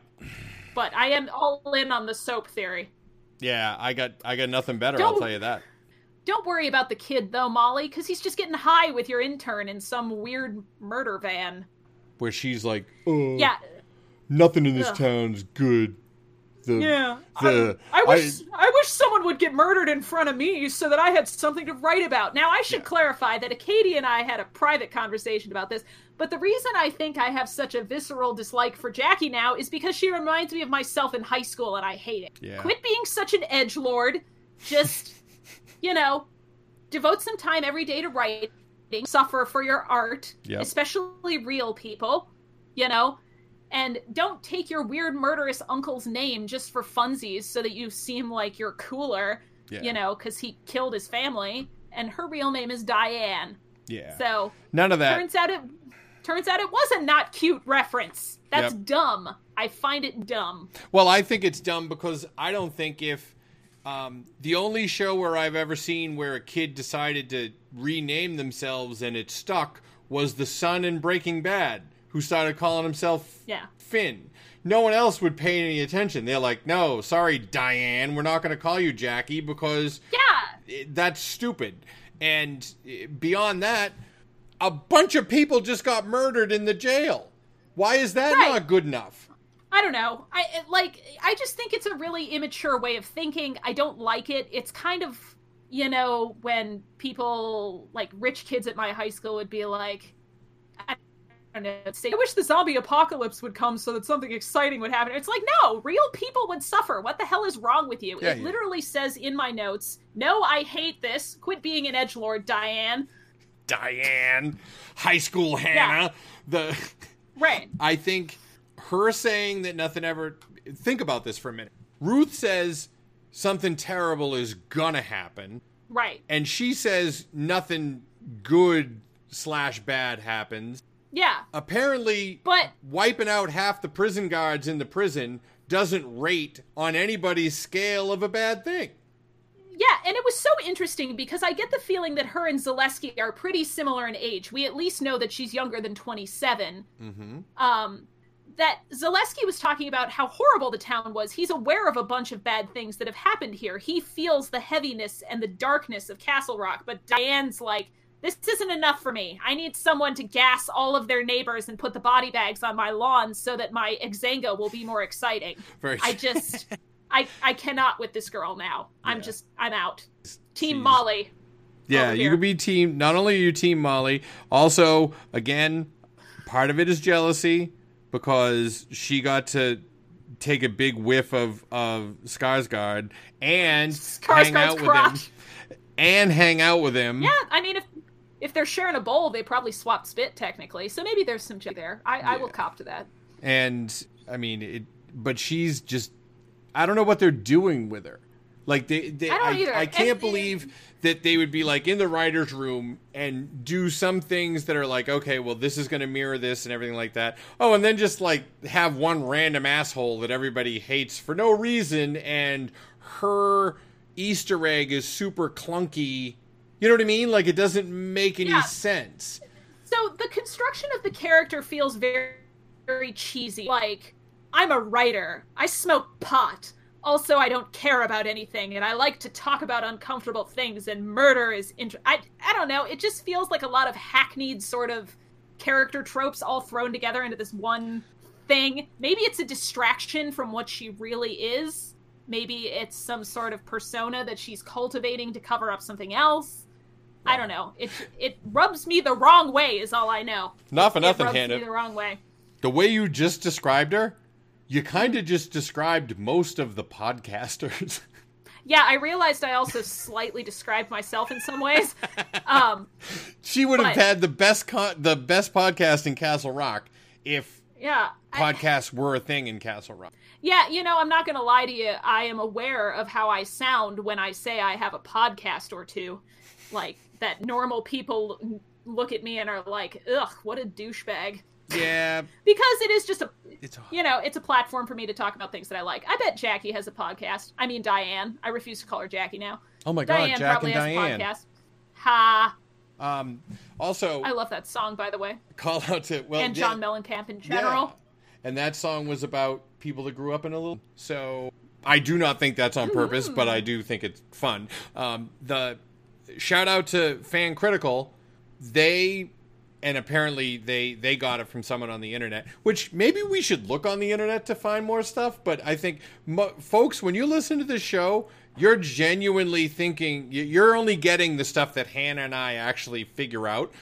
Because I don't. Oh yeah, no, I do almost no reading. Yeah, because I kind of want to. I like getting surprised myself. Like I like if someone emails us something that we completely missed. Like I'd rather have a big doy than pretend we know a bunch of stuff. But the Fan Critical folks, and they always credit when they didn't find something. But she said the radio station when they were in there, the call letters are. Stephen King actually owns a little rock radio station in Maine, and it's nice. It's KIT, WKIT, and that was the radio station that they said. So that was a cute little nod that I would have completely missed. I remembered that he had a radio station, but it never would have occurred to me. I think you're... Yeah, I like them. Oh, okay. No, I'm here. I thought you were talking and nothing came out. I'll fix that. No, I was just listening, which I rarely do. These are all sight unseen reactions for me too. I purposely have been avoiding reading things because I wanted this show to just be, honestly, my perspective. The last thing I want is for think that I'm just ripping off other people's opinions. Yeah. So all of the wrongness is me originally. Yep. All of the dumb ideas are mine and Acadia's. We're a team. Team wrong. Credit is due. Yeah. Oh, yeah, and we will fully credit any cool ideas, obviously, as you saw with Jennifer P's soap statue, which I've now just made canon. Yes. It makes so much sense, damn it. Yeah, it really does. Now I'm going to be pissed if it's not a soap statue. I know, because it works so much better than whatever the actual thing. I said it. So after the pot smoking scene, we go to the hospital, where Ruth is talking about how the dog scared me. It should have stayed dead. So obviously I jumped off a bridge, which makes. But and then it makes me nothing think. that anybody in this town does makes sense. No, but was she talking about the dog in the suitcase, or was she talking about? I just don't think it was Cujo. I don't. I think it was the dog in the suitcase. No. Yeah. Is it like the Reverend's dog that used to terrorize her that she was scared of? It's clearly something that she experienced. Mm-hmm. And I don't think it's the dog from the suitcase. That wasn't a Rottweiler. It just plain wasn't. And I don't know. Stake my dog forensics expert. Like,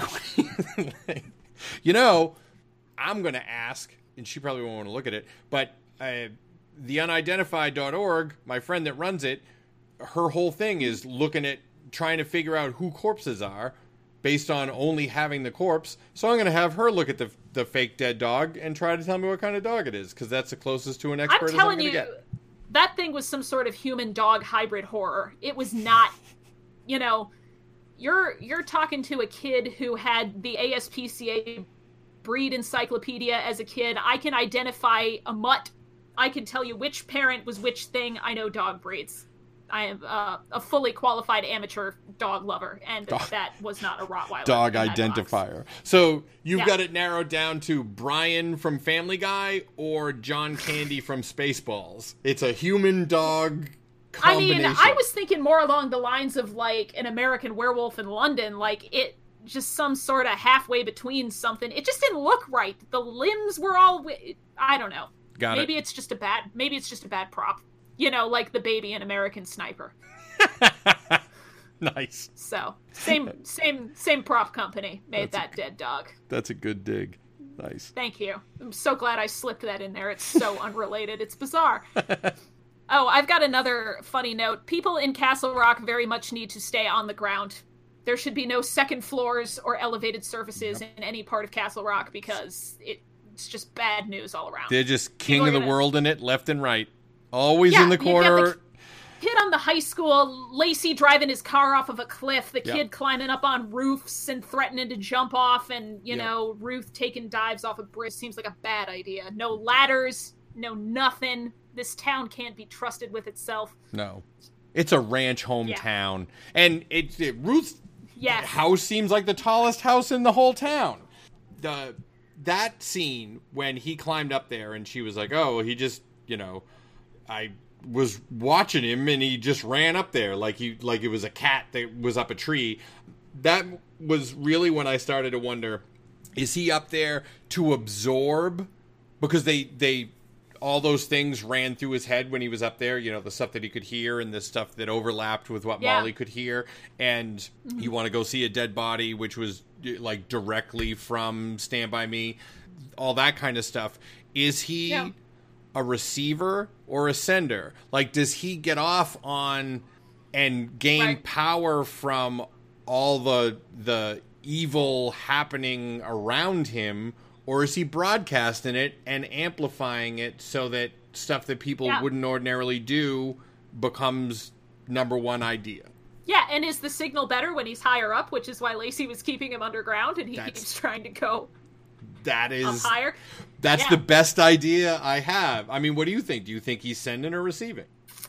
You know, I flip back and forth. Like I said, the whole reluctance thing, I really do think he seems like he's upset about what's happening. So I think he's putting out something. That he's causing. But I do think Molly is taking in things. So I don't know if they're related either. It'll be interesting to see if Henry can do both. It's true. That is where Molly and the kid can do one or the other. And I had a note here with the scene with the kid on the roof. Like, are there warring identities at play here? Like, there's sort of a character dichotomy going on where part of him is clearly bad, causing chaos, but the other part seems to not want to do that, but to not be able to control it. I need to... Interesting. Yeah. And I don't know, are he and Henry two parts of the same being that when put together would achieve some sort of balance and not be dangerous in the ways that they are dangerous? Or what is it? It goes back to the, like, I mean, same thing over and over. We obviously need about the relationship, the kid and one Henry, but activates the other. Right. There's got to be something. Clearly their proximity to each other is causing things for both of them. Memories coming back and things like that, which gets a little bit ahead here because there's still the whole, what I thought was a big moment, realizing that Henry had a child and an ex-wife or ex-girlfriend or something like that. Merritt being the mother of his child, I think, and Wendell being his son. Yes. And that's the piece where he does not live with. No. And that's the piece where I've got to verify, and I guess I am going to have to go back and watch, because that's the thing Bean says that it was referenced. I never got it. That blew me away. Completely. And I was blew so me. attentive when I was watching the first episode. I thought I was basically writing every line down because I knew that for a show, you know, now I'm my shorthand's a little lazier. Now, I will tell you, he says during the course of that conversation, put him on a bus because he's got to see his grandmother, right? Yeah. I just did Dallas because I don't know how many buses you've taken, but they are not fast. And and I don't know where exactly in Texas he was, but I just did Dallas to Portland, Maine. 2 days and 1 hour. If you were going to put a kid... That would take days on a bus. Why wouldn't you put him on a plane? It's 2018. According to this, it would take 2 days and 1 hour on a bus. Yeah, and how old is the kid? Buses can be dangerous. Yeah. I mean, and not just because sometimes a guy goes cannibal on you in the middle of Canada. Oh, my God. Like, it's just not an environment you'd want to minor in. How... You know... That's what I was going to say about the Canadian that saw the guy's head off and ate him. Oh, my God. That is all I think about when I hear about charter buses now, because, yeah. You're the best. best. What an unfortunate series of events that was. But yeah, I wouldn't put my kid on a bus, even if I didn't know the story of the crazy bus cannibal who put an ear in his pocket. Man, if you weren't like my best friend now, you totally are. And like before, you totally are now, because that's just the best. And there's no way Henry's that cheap. But maybe he is. Maybe that's why he said, sure, let him stay at Molly's so that I don't have to do anything about anything. Like, oh, can I borrow the car because I'm too cheap to rent one, et cetera, et cetera. He did take a bus. Is Henry just super poor? Maybe. Like, because he's not, it seems like almost he's not a good attorney. Like, his clients don't get off. I think he's probably getting paid by the state, which means that now, just as a point of reference from what I know working in law firms, that like for certain types of cases, there's different rates of pay and it depends on county. But for example, like if my boss did a felony level case and it was a client who couldn't afford representation privately, she would make $55 an hour, which is like a fifth to maybe even a seventh of what an attorney would charge privately per hour. So getting paid by the state is not making attorneys rich and making a ton of hours a month. Right. So it's possible that Henry could be poor, but I don't know. I still think, depending on the age of the kid, even if the kid is like 16 or 17, it's not the safest way to travel. No, it would be it's worth terribly the extra expense irresponsible to stick him on a plane. Yeah. Yeah. I mean, and if his kid's an adult, then it doesn't make sense that he's, making the mom court this. He would probably just talk to the kid directly. None of it makes any sense. And it just occurred to me, if you put a little kid on a plane, they do this whole big unaccompanied minor thing, and it's like you're trying to transport plutonium. Like, they're like, oh, well, we'll make sure that somebody... But if you just throw them on a bus, nobody cares, whatever. Just put that 4-year-old on the bus. Are you trying to be a true crime podcast? Yep. Like, that's how you... That's how you get, like, an episode. That's how you get a multi-part true crime podcast. I plonked my kid on a charter bus across the country. Now he's missing. But they mailed me a finger last week. Do you know anything? Damn it. The podcast. Yeah. Search for it on iTunes or wherever fine podcasts are sold. Mm-hmm. Exactly. I mean, that's just a bad idea all around. But Henry's not very smart. He's, like, sticking this guy in an office, and now he's brought him back to his house. Yeah, so... Well, technically, I guess Molly brought him back to the house. She gave him an oxy so he would go to sleep in the car and just brought him to Henry. And love that Henry finally was like, how'd you get in my house? There's a key under the frog, which I have known since 11. Yes, that was a long call. And then Henry, like, as poor as Henry is, that's how rich. How did the Reverend get so rich that he has a house that the garage is a whole nother house? Yeah, there's like a guest house back there. Right. That's swank. And that house is posh. Yeah, although Molly did say that the property costs are pretty low because nobody wants to live there. Well, yeah, but maybe it was a family home? I guess. But, I mean, it's still big and there's still taxes. And not for nothing, meanwhile, in the Lacey house, nobody's gone in the basement. Just want to make sure everybody remembers that that's a thing. And it's locked. And blind what's-her-face is still not back. Speaking of money, too, Henry is the conservator of his mother's estate. He has control of her money, too. And if they could afford in-home private nursing, it seems like maybe the Reverend and Ruth have some money, so couldn't they fly the grandson out there? I don't know. I'm getting stuck on something that probably doesn't matter existentially. Maybe buses are more folksy, and that's why we're sticking the kid on the bus. No, there's got to be the only other reason that I can think of that they would go out of their way to say a bus, if it didn't have to anything with his economic means or lack thereof, is that there ain't no airport in Castle Rock, and they didn't want to deal with, got to drive to Portland to pick up the kid. You know what I mean? Like, that's the only other thing I could think of. Speaking of lack of resources in Castle Rock, Ruth went to the hospital. Why didn't the husband on the frickin' breathing tube with 1,000 broken bones go to that hospital? I don't know. I can't argue that point. Yeah, I don't know. It's true. They're probably never going to address that. I just think it's one of those things where it's like, KTV people, this doesn't make sense, and some of us know it. Damn straight. Yeah, especially those of us who are now over-analyzing it as an unpaid fourth job. Yep. You don't have to say it like that, in the way that it actually is. This is by far my favorite job. I have 2 paying ones, and 2 or 3. Well, I have a 5th one that pays. Freelance writer is not a good way to... But yeah, I know. This is by far my favorite one currently. Where was I? Oh, and why is he making the kids sleep in the guest house? I would almost want to keep an eye on him. My mother's not in the house, so if I'm worried about him running away and getting loose in the town, it seems like I would put him in with the security cameras and the door that goes, door open. Yep. Doesn't make any... If anything, I would put him in the house and I would go in the guest house. Yeah, but we get... Yeah, and the guest house, there's a piano in it. Now, yesterday, we were reading an email from lovely Teresa in Texas. I had a stroke of idiocy or genius. Who knows which one it's going to be. But they lingered so much over the piano that fell through Desjardins' floor. And then we find out that the kid can play piano pretty damn well. Yeah. Coincidence? Nope. I think not. Can't be. And no way.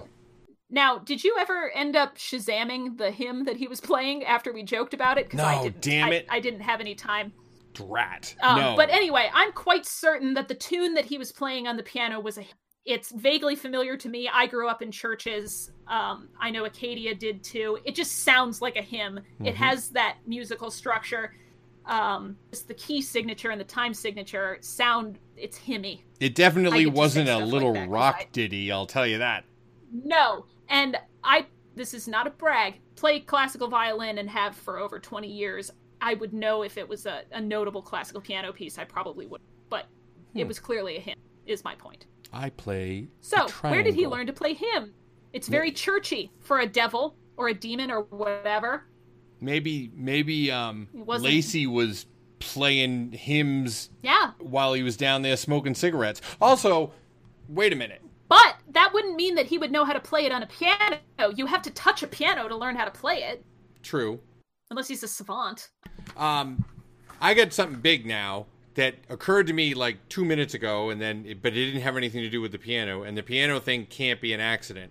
Right. So this whole thing about flipping, when we were talking about the kid and Henry and how they fit together and everything. So Lacey, full of righteous, strength, etc., catches the kid. Obviously, they have to be connected because he says, when they find you, ask for Henry Deaver. Right. Why? Is Henry Deaver the check to... Because I still think that Pangborn is the white.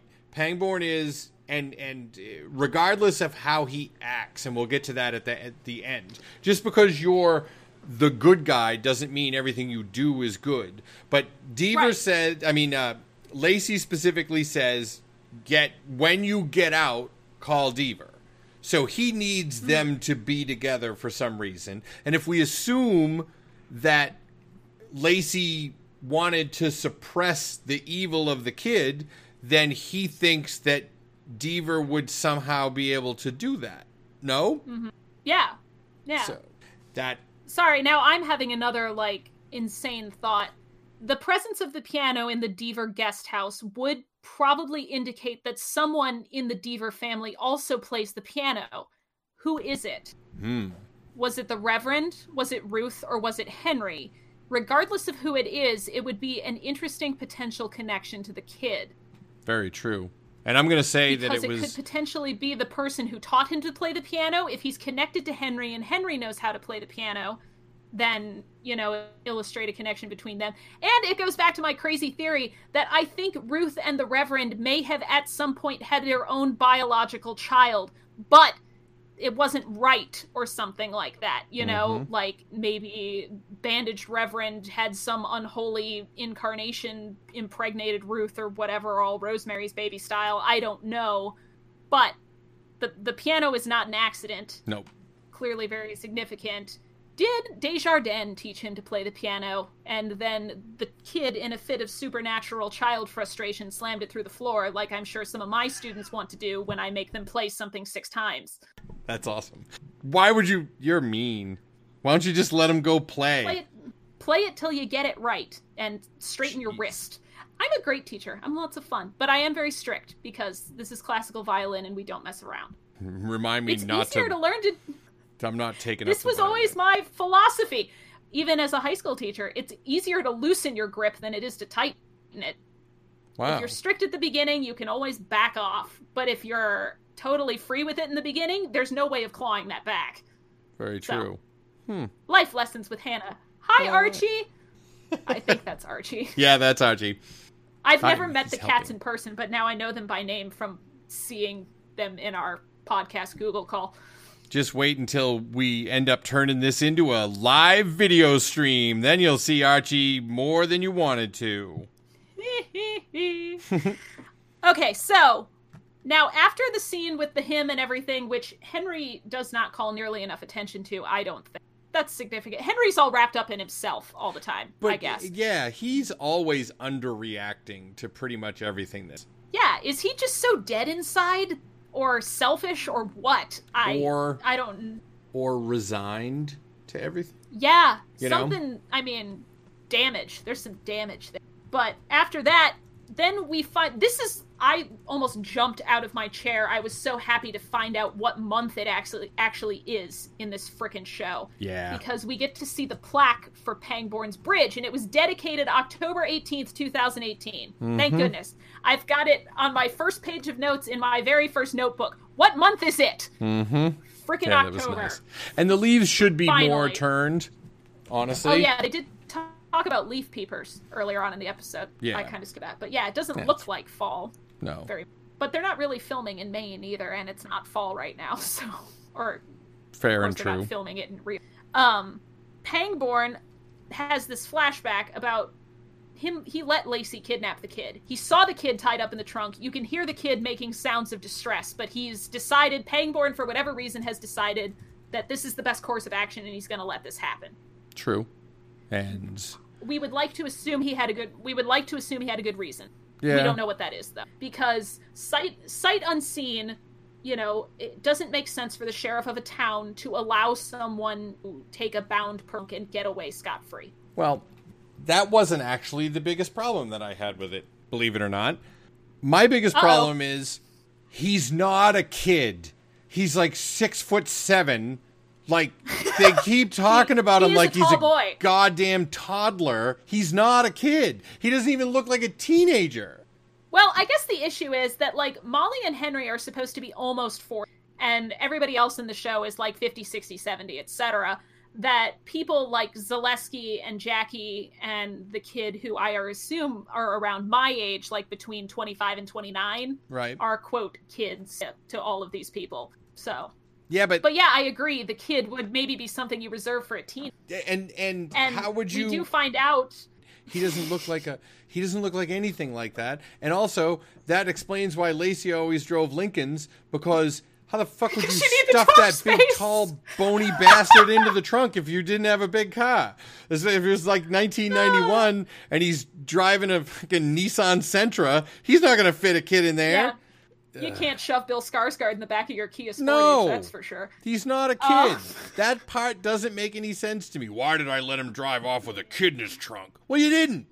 I'm not saying that an adult is super better. It's a full-grown adult. Yeah, but it's still... Yeah, and he's never been portrayed as a teenager. I guess it's maybe just that folksy way of speaking, like, you kid. Yeah, you're younger than me, so you're a kid. But Yeah, that and saying was my big the problem. man has an entirely different connotation. So, Yeah. or the dude, the guy, True. whatever. Well, the walking dude would bring us back to, because that was one of the things that Flag got called. Now, I think it That's obviously shows us that there was more of a relationship between Lacey and Pangborn that we're going to find out about, because otherwise he wouldn't have trusted him to do that. You'd have to Right. trust somebody a lot to let him drive away with a kidnapping victim. Yeah, because that's not going anywhere good. No, especially And when this, we also find out that the kid hasn't aged. Pangborn tells us that. Right. So it's like, you know, what the heck? He's never been a kid, or at least not right. That's that Pangborn. you haven't aged a day.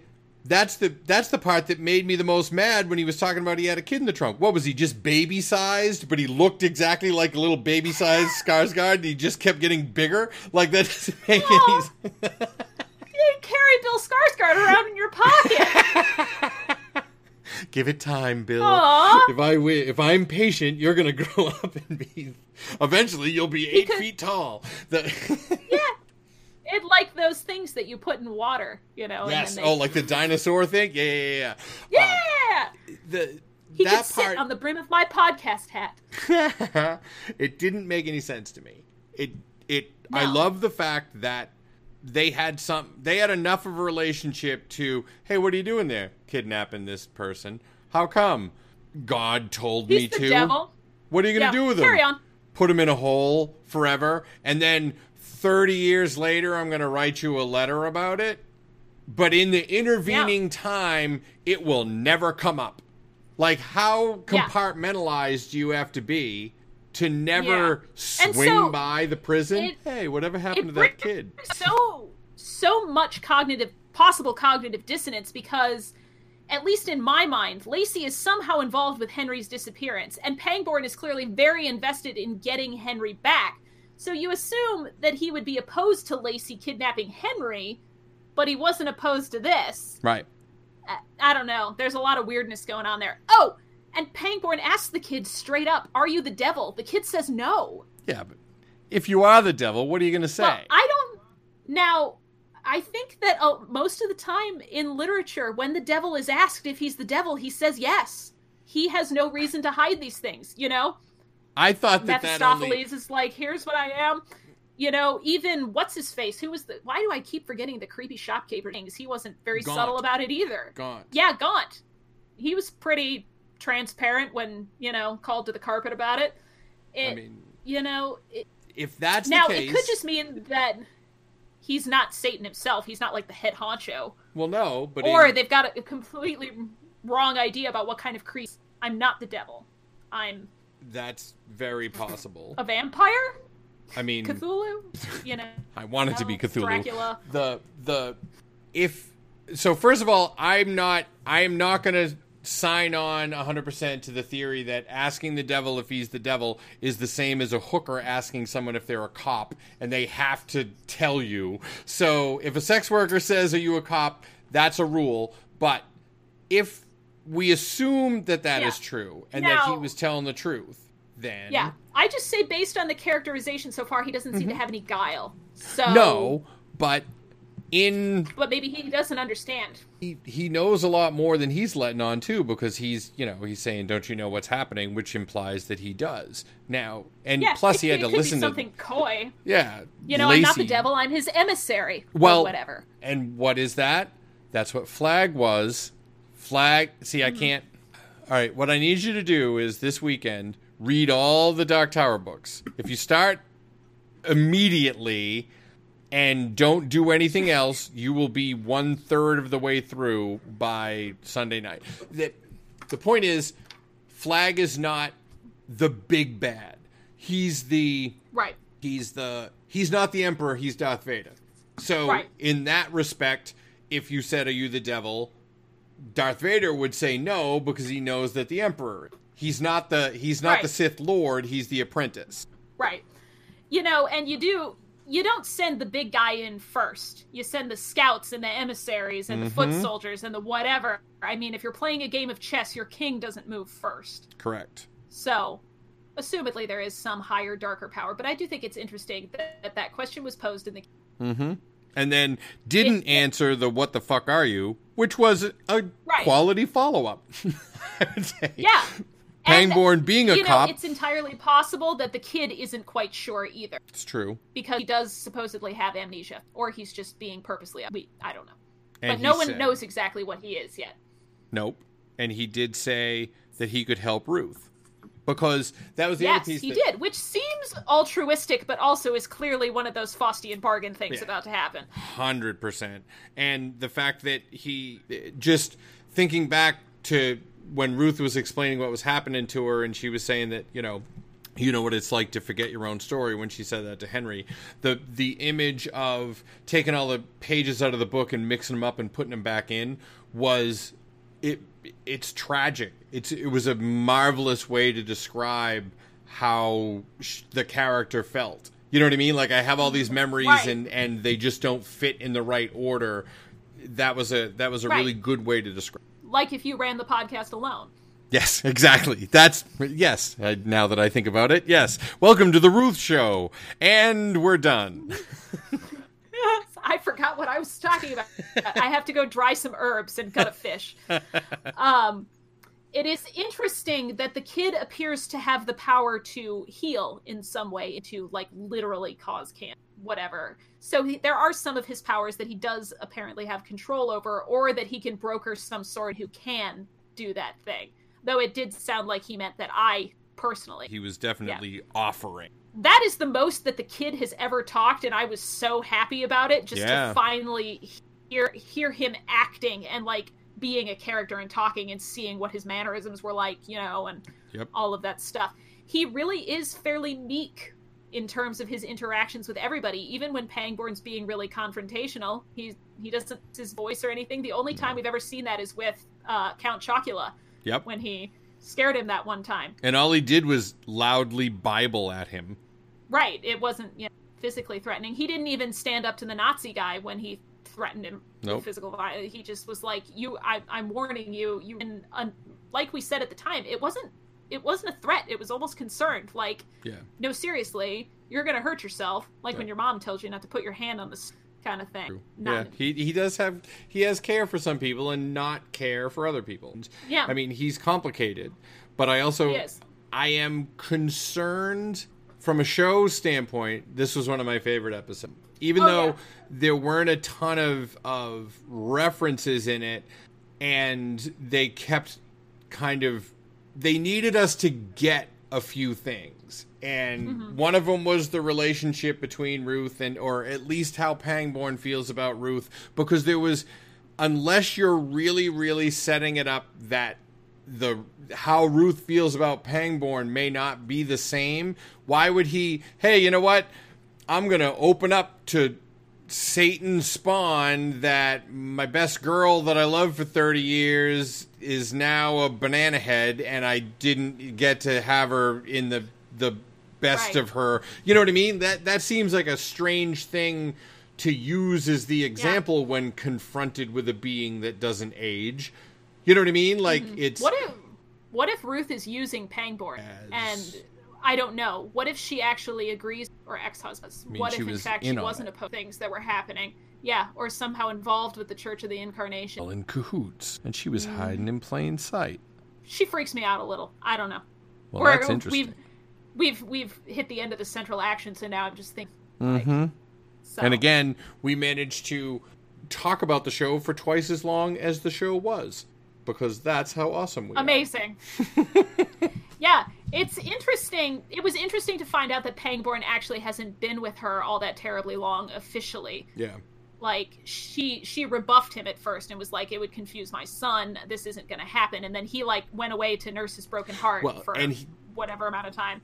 The funny part about that was he said, I went south. And then he said, live free or die, which means he went to New Hampshire. That's not very far south. Like, that's... No. And he said people were still calling him in, like, an unofficial sheriff capacity while he was there. So it's, like, an easy drive, I guess, for him to, like, go back to Castle Rock or whatever. this episode served an important function in that the kid is finally an actual character in this show. Yes. He's almost been a part of the furniture up until this point, kind of like a creepy set element, but now he is well and truly actually a character in this show, affecting, action and having real interactions with people. I guess Jackie kind of is now, too. At least we've learned more about her. Yeah. Because there is the feeling that there are still characters more fully to work. Well, I think they're definitely, and I think... Wendell may very well be one of those characters. Henry's. True. But I also think... Which 100%. If he ever gets there and he doesn't get his head cut off on the bus. But I think that we're going to have to introduce the current sheriff as a real character. Because if we spin out now, hey, I know you're the devil, and I'm pointing my gun at you in the woods, then where do you go from there? Like, I could have sworn the guy in the cowboy hat who was talking about the bridge dedication sheriff. If he is... We still don't know what, about him or anything. No, but Pangborn, he can't let him go. He can't just go, okay, walk off, devil boy, that's fine. He's not a cop anymore. He can't arrest him. Yeah, we didn't hear a gunshot at the end of the episode, right? I didn't think so. And that's the piece of it that... Where is he going to go from there? Because if he says, oh, get in the car and touches him, then what's going to happen? Right. Well, I think we're meant to think that he's going to be like, wait, you can help her? How? What do I have to do? Because Pangborn is clearly quite smitten, but... Yeah, but who is going to be less likely to fall for the, oh, no, I've got something you want, than the guy who had to fight Gaunt? He's not going to fall for that again. I don't know. We do really dumb things when we're in love. And he's getting older. He may be tired and slipping up. The other guy that I think could be important is the new minister at the Church of the Incarnation. Somebody's got to take over the cult or at least hold down the fort when your original leader becomes an exploded casket. True. That is very true. And I didn't even really think of it that standpoint. Well, he can't have been the next in line because he's not old enough, but think it would he be is Henry. The spiritual successor of the Rev. Now, and they've shown him too many times what if for him. Jackie is? Yeah. What if Jackie's the cult leader? She doesn't seem like she belongs at that church. You know what I mean? No, that's true. But she was there doing the prayer group. What is her deal? She's all over the place. She's going. I'm surprised she wasn't at the fucking weird animal mask place playing court with the kids because she's just. I just want to feel something. Just want some. Yeah, go hang out with the weird kids. Yeah, is that ever going to be addressed again? That was Bizarro World. Oh, it'll come back. It's got to come back with one-eyed what's-her-face. They have to. They can't leave me without her. And, I mean... Oh, yeah! Yep. She's on vacation or something. Yeah. Frances Conroy's got to come back. And we're halfway through. Mrs. Lacey. Don't like that. We are. I don't like it. I don't like being on the back end now. We're sliding down now, Hannah. We were going up the top of the roller coaster, and now we're going to be in the downward slope. And I want cable networks to not have to get away with only doing 10 episodes and calling it a season, because what's up with that? If it was a real TV show, then it would have to be 26 episodes, right? Isn't that right? This is the internet age, I guess. Right. It's going to be such a short amount of time because they dropped the first 3 episodes in the same day. Mm-hmm. So I don't like that, but I do like the fact that I think in the second half they're going to have to crack things open because we're in too much of a bottle right now. There's not enough character, and we had talked about this a couple episodes ago. I think at the end of 3, there's not enough characters to sustain the show in its current form, especially when you kill Zaleski. You know, there's not. There's got to be other stuff. There's got to be subplots and everything like that. Because right now, if we consider it, because you got to kind of compare everything like this, at least in my view, to the X-Files. The father/mother of all these kinds of shows to me is the X-Files, because the X-Files taught people that you could have mythology and Monster of the Week, and it didn't have to all be one, and it didn't have to all be the other. So It was, right. we can bring you through a huge arc, but still not make it super heavy where every single thing is about the main plot. Right. Lost you can have couldn't. the smoking man, but you can also have the lamprey guy. Exactly, in the exactly. And the X-Files is the only one that I feel that has done it right since. And if you're going to think of the next big, and there's been a million shows that have tried it. Right. Lost Big was all mythology. And I mean, you could say that the flashbacks were their version of like diversions. You know, it still built the characters, but it was kind of fun because you weren't on the island. But I think that if Hulu is gonna keep this show where we want it to be, and I'm not saying it's gonna be, hey, here's a fun day where we just follow Jackie around and see all the shit that Molly makes her do, because that's not gonna happen. But I do think they need to open it up, so that there's just other people that we're going to worry about. Because right now, we don't even know who we're supposed to worry about. And that's on purpose, and I think it's good. But they've got to introduce some more real character. And I think you touching on the new Reverend is a good place to start, because he's been in it too many times now to be a nobody. Yeah, and he's one of those people that's just like a little too saccharine. Like, there's something going on. Too 100%. Nice on the surface. Too Agreed. Blonde and too pretty. And, I mean, if I had to say who I was hoping to see next episode, though, I want to see Mrs. Lacey. There is Lacey stuff that needs to be talked about, and she's the only living link to it. Yep. I hope she's back in episode 6. Yeah. Because people are going to forget she was even a thing. Right. And she's so, like, super cool and creepy. Like, they better do something with that. But they you know gotta. Wait a minute. She's selling her damn house. Right. So maybe she just went to Florida. Well, yeah, that's what I said. But that can't possibly be true. You would have to clean out whatever the hell's in that locked basement. Yeah, and bring your husband with you. Yeah, that's clearly a crime or something. Maybe she just went to, like, stay with her for a little while the house... And you do leave your house when it's shown, right? I mean, I've never owned... I have no idea. Yeah, I don't think I'm you a will. millennial, and I never will own real estate. But, yeah, you don't want to be in the house when people are like, that's your real job. So maybe she just went down to, like, the Mellow Tiger to have a drink. Yeah, that's true. Or maybe maybe they just told her that's where she was, and she was just out in the yard and didn't know because she can't see. Yeah! She has no idea. Maybe she got lost. Wow, this place seems bigger than it was described.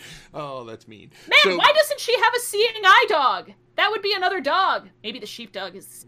Yeah, we need some more characters, because now we're inventing pets for people. Yep, Hulu, get on the job. My guinea pig died. I want a puppy. Done and done. Yep. All right. Well, I can't think of any big questions I have for next, just because we've still got so many looming big questions from all of the episodes so far. Yeah. They've got to start answering it. I agree. So I agree. I'm excited. Wholeheartedly. I still love it just as much. This was. Oh yeah. I think. One of it, like I think I said before, one of my favorite episodes. And they did a lot of, we're telling you the things that matter so that you know what to be bothered about later. And now I'm getting ready to get bothered. And so I guess we'll find out who's going to Juniper Hill. And that's what I think is going to happen now that Pangborn is, because I still don't see how that, I still don't see how the kid gets to remain wandering around the town at random. That can't happen. Yeah. He's either going to end up back in Lacey's basement, or Juniper Hill's going to become more of a... It has to. Up there. Pangborn's not going to let that sit. Yeah, and I don't think Henry would necessarily let Pangborn go rogue even if Henry does try to run away from... So lots to look forward to for episode 6. Please keep sending us emails. As you see, we're very happy about them, and they serve a very important function for making the show even better. Mm-hmm. We'll always shout you out. We won't give out your real last name. Unless you're Stephen King, in which case we will. Or J.J. Abrams, obviously. Very true. So, yes, thank you, Jennifer P., for that brilliant soap email. And I do want to say that Teresa did email us again.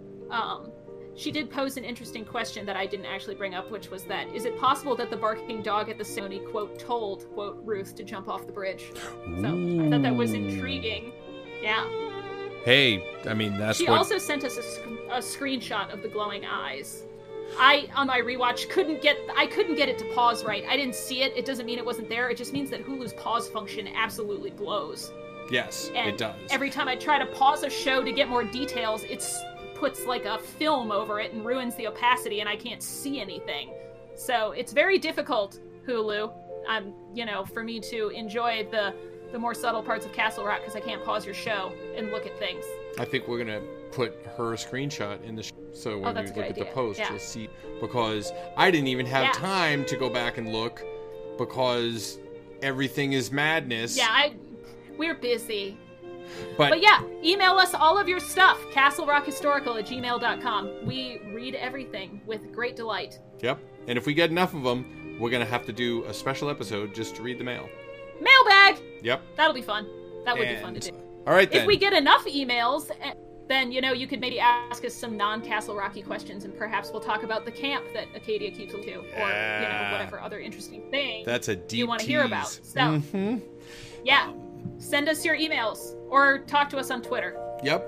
Or go listen to Hannah at undeadairlock.com, and you can listen to me at strangefulthings.com, and you can talk to Hannah at HannahSelectOn, and me at Acadia on Twitter. That Yep. covers all He's of not the a national things. park. No. If you're looking for the national park, don't tweet at Acadia. Yeah, but I do get a lot of credit for weird stuff because I get added a lot Oh, yeah. in weird ways. Oh, also the show notes, and I never remember to mention this. Superficialgallery.com is sort of the hub of where all the stuff is, and that's where the feed gets hosted from. So that's where we have the Castle Rock section. And since I'm going to be on vacation for 2 weeks, I'm going to have plenty of time to build out said section. So yay for that. Whoop whoop.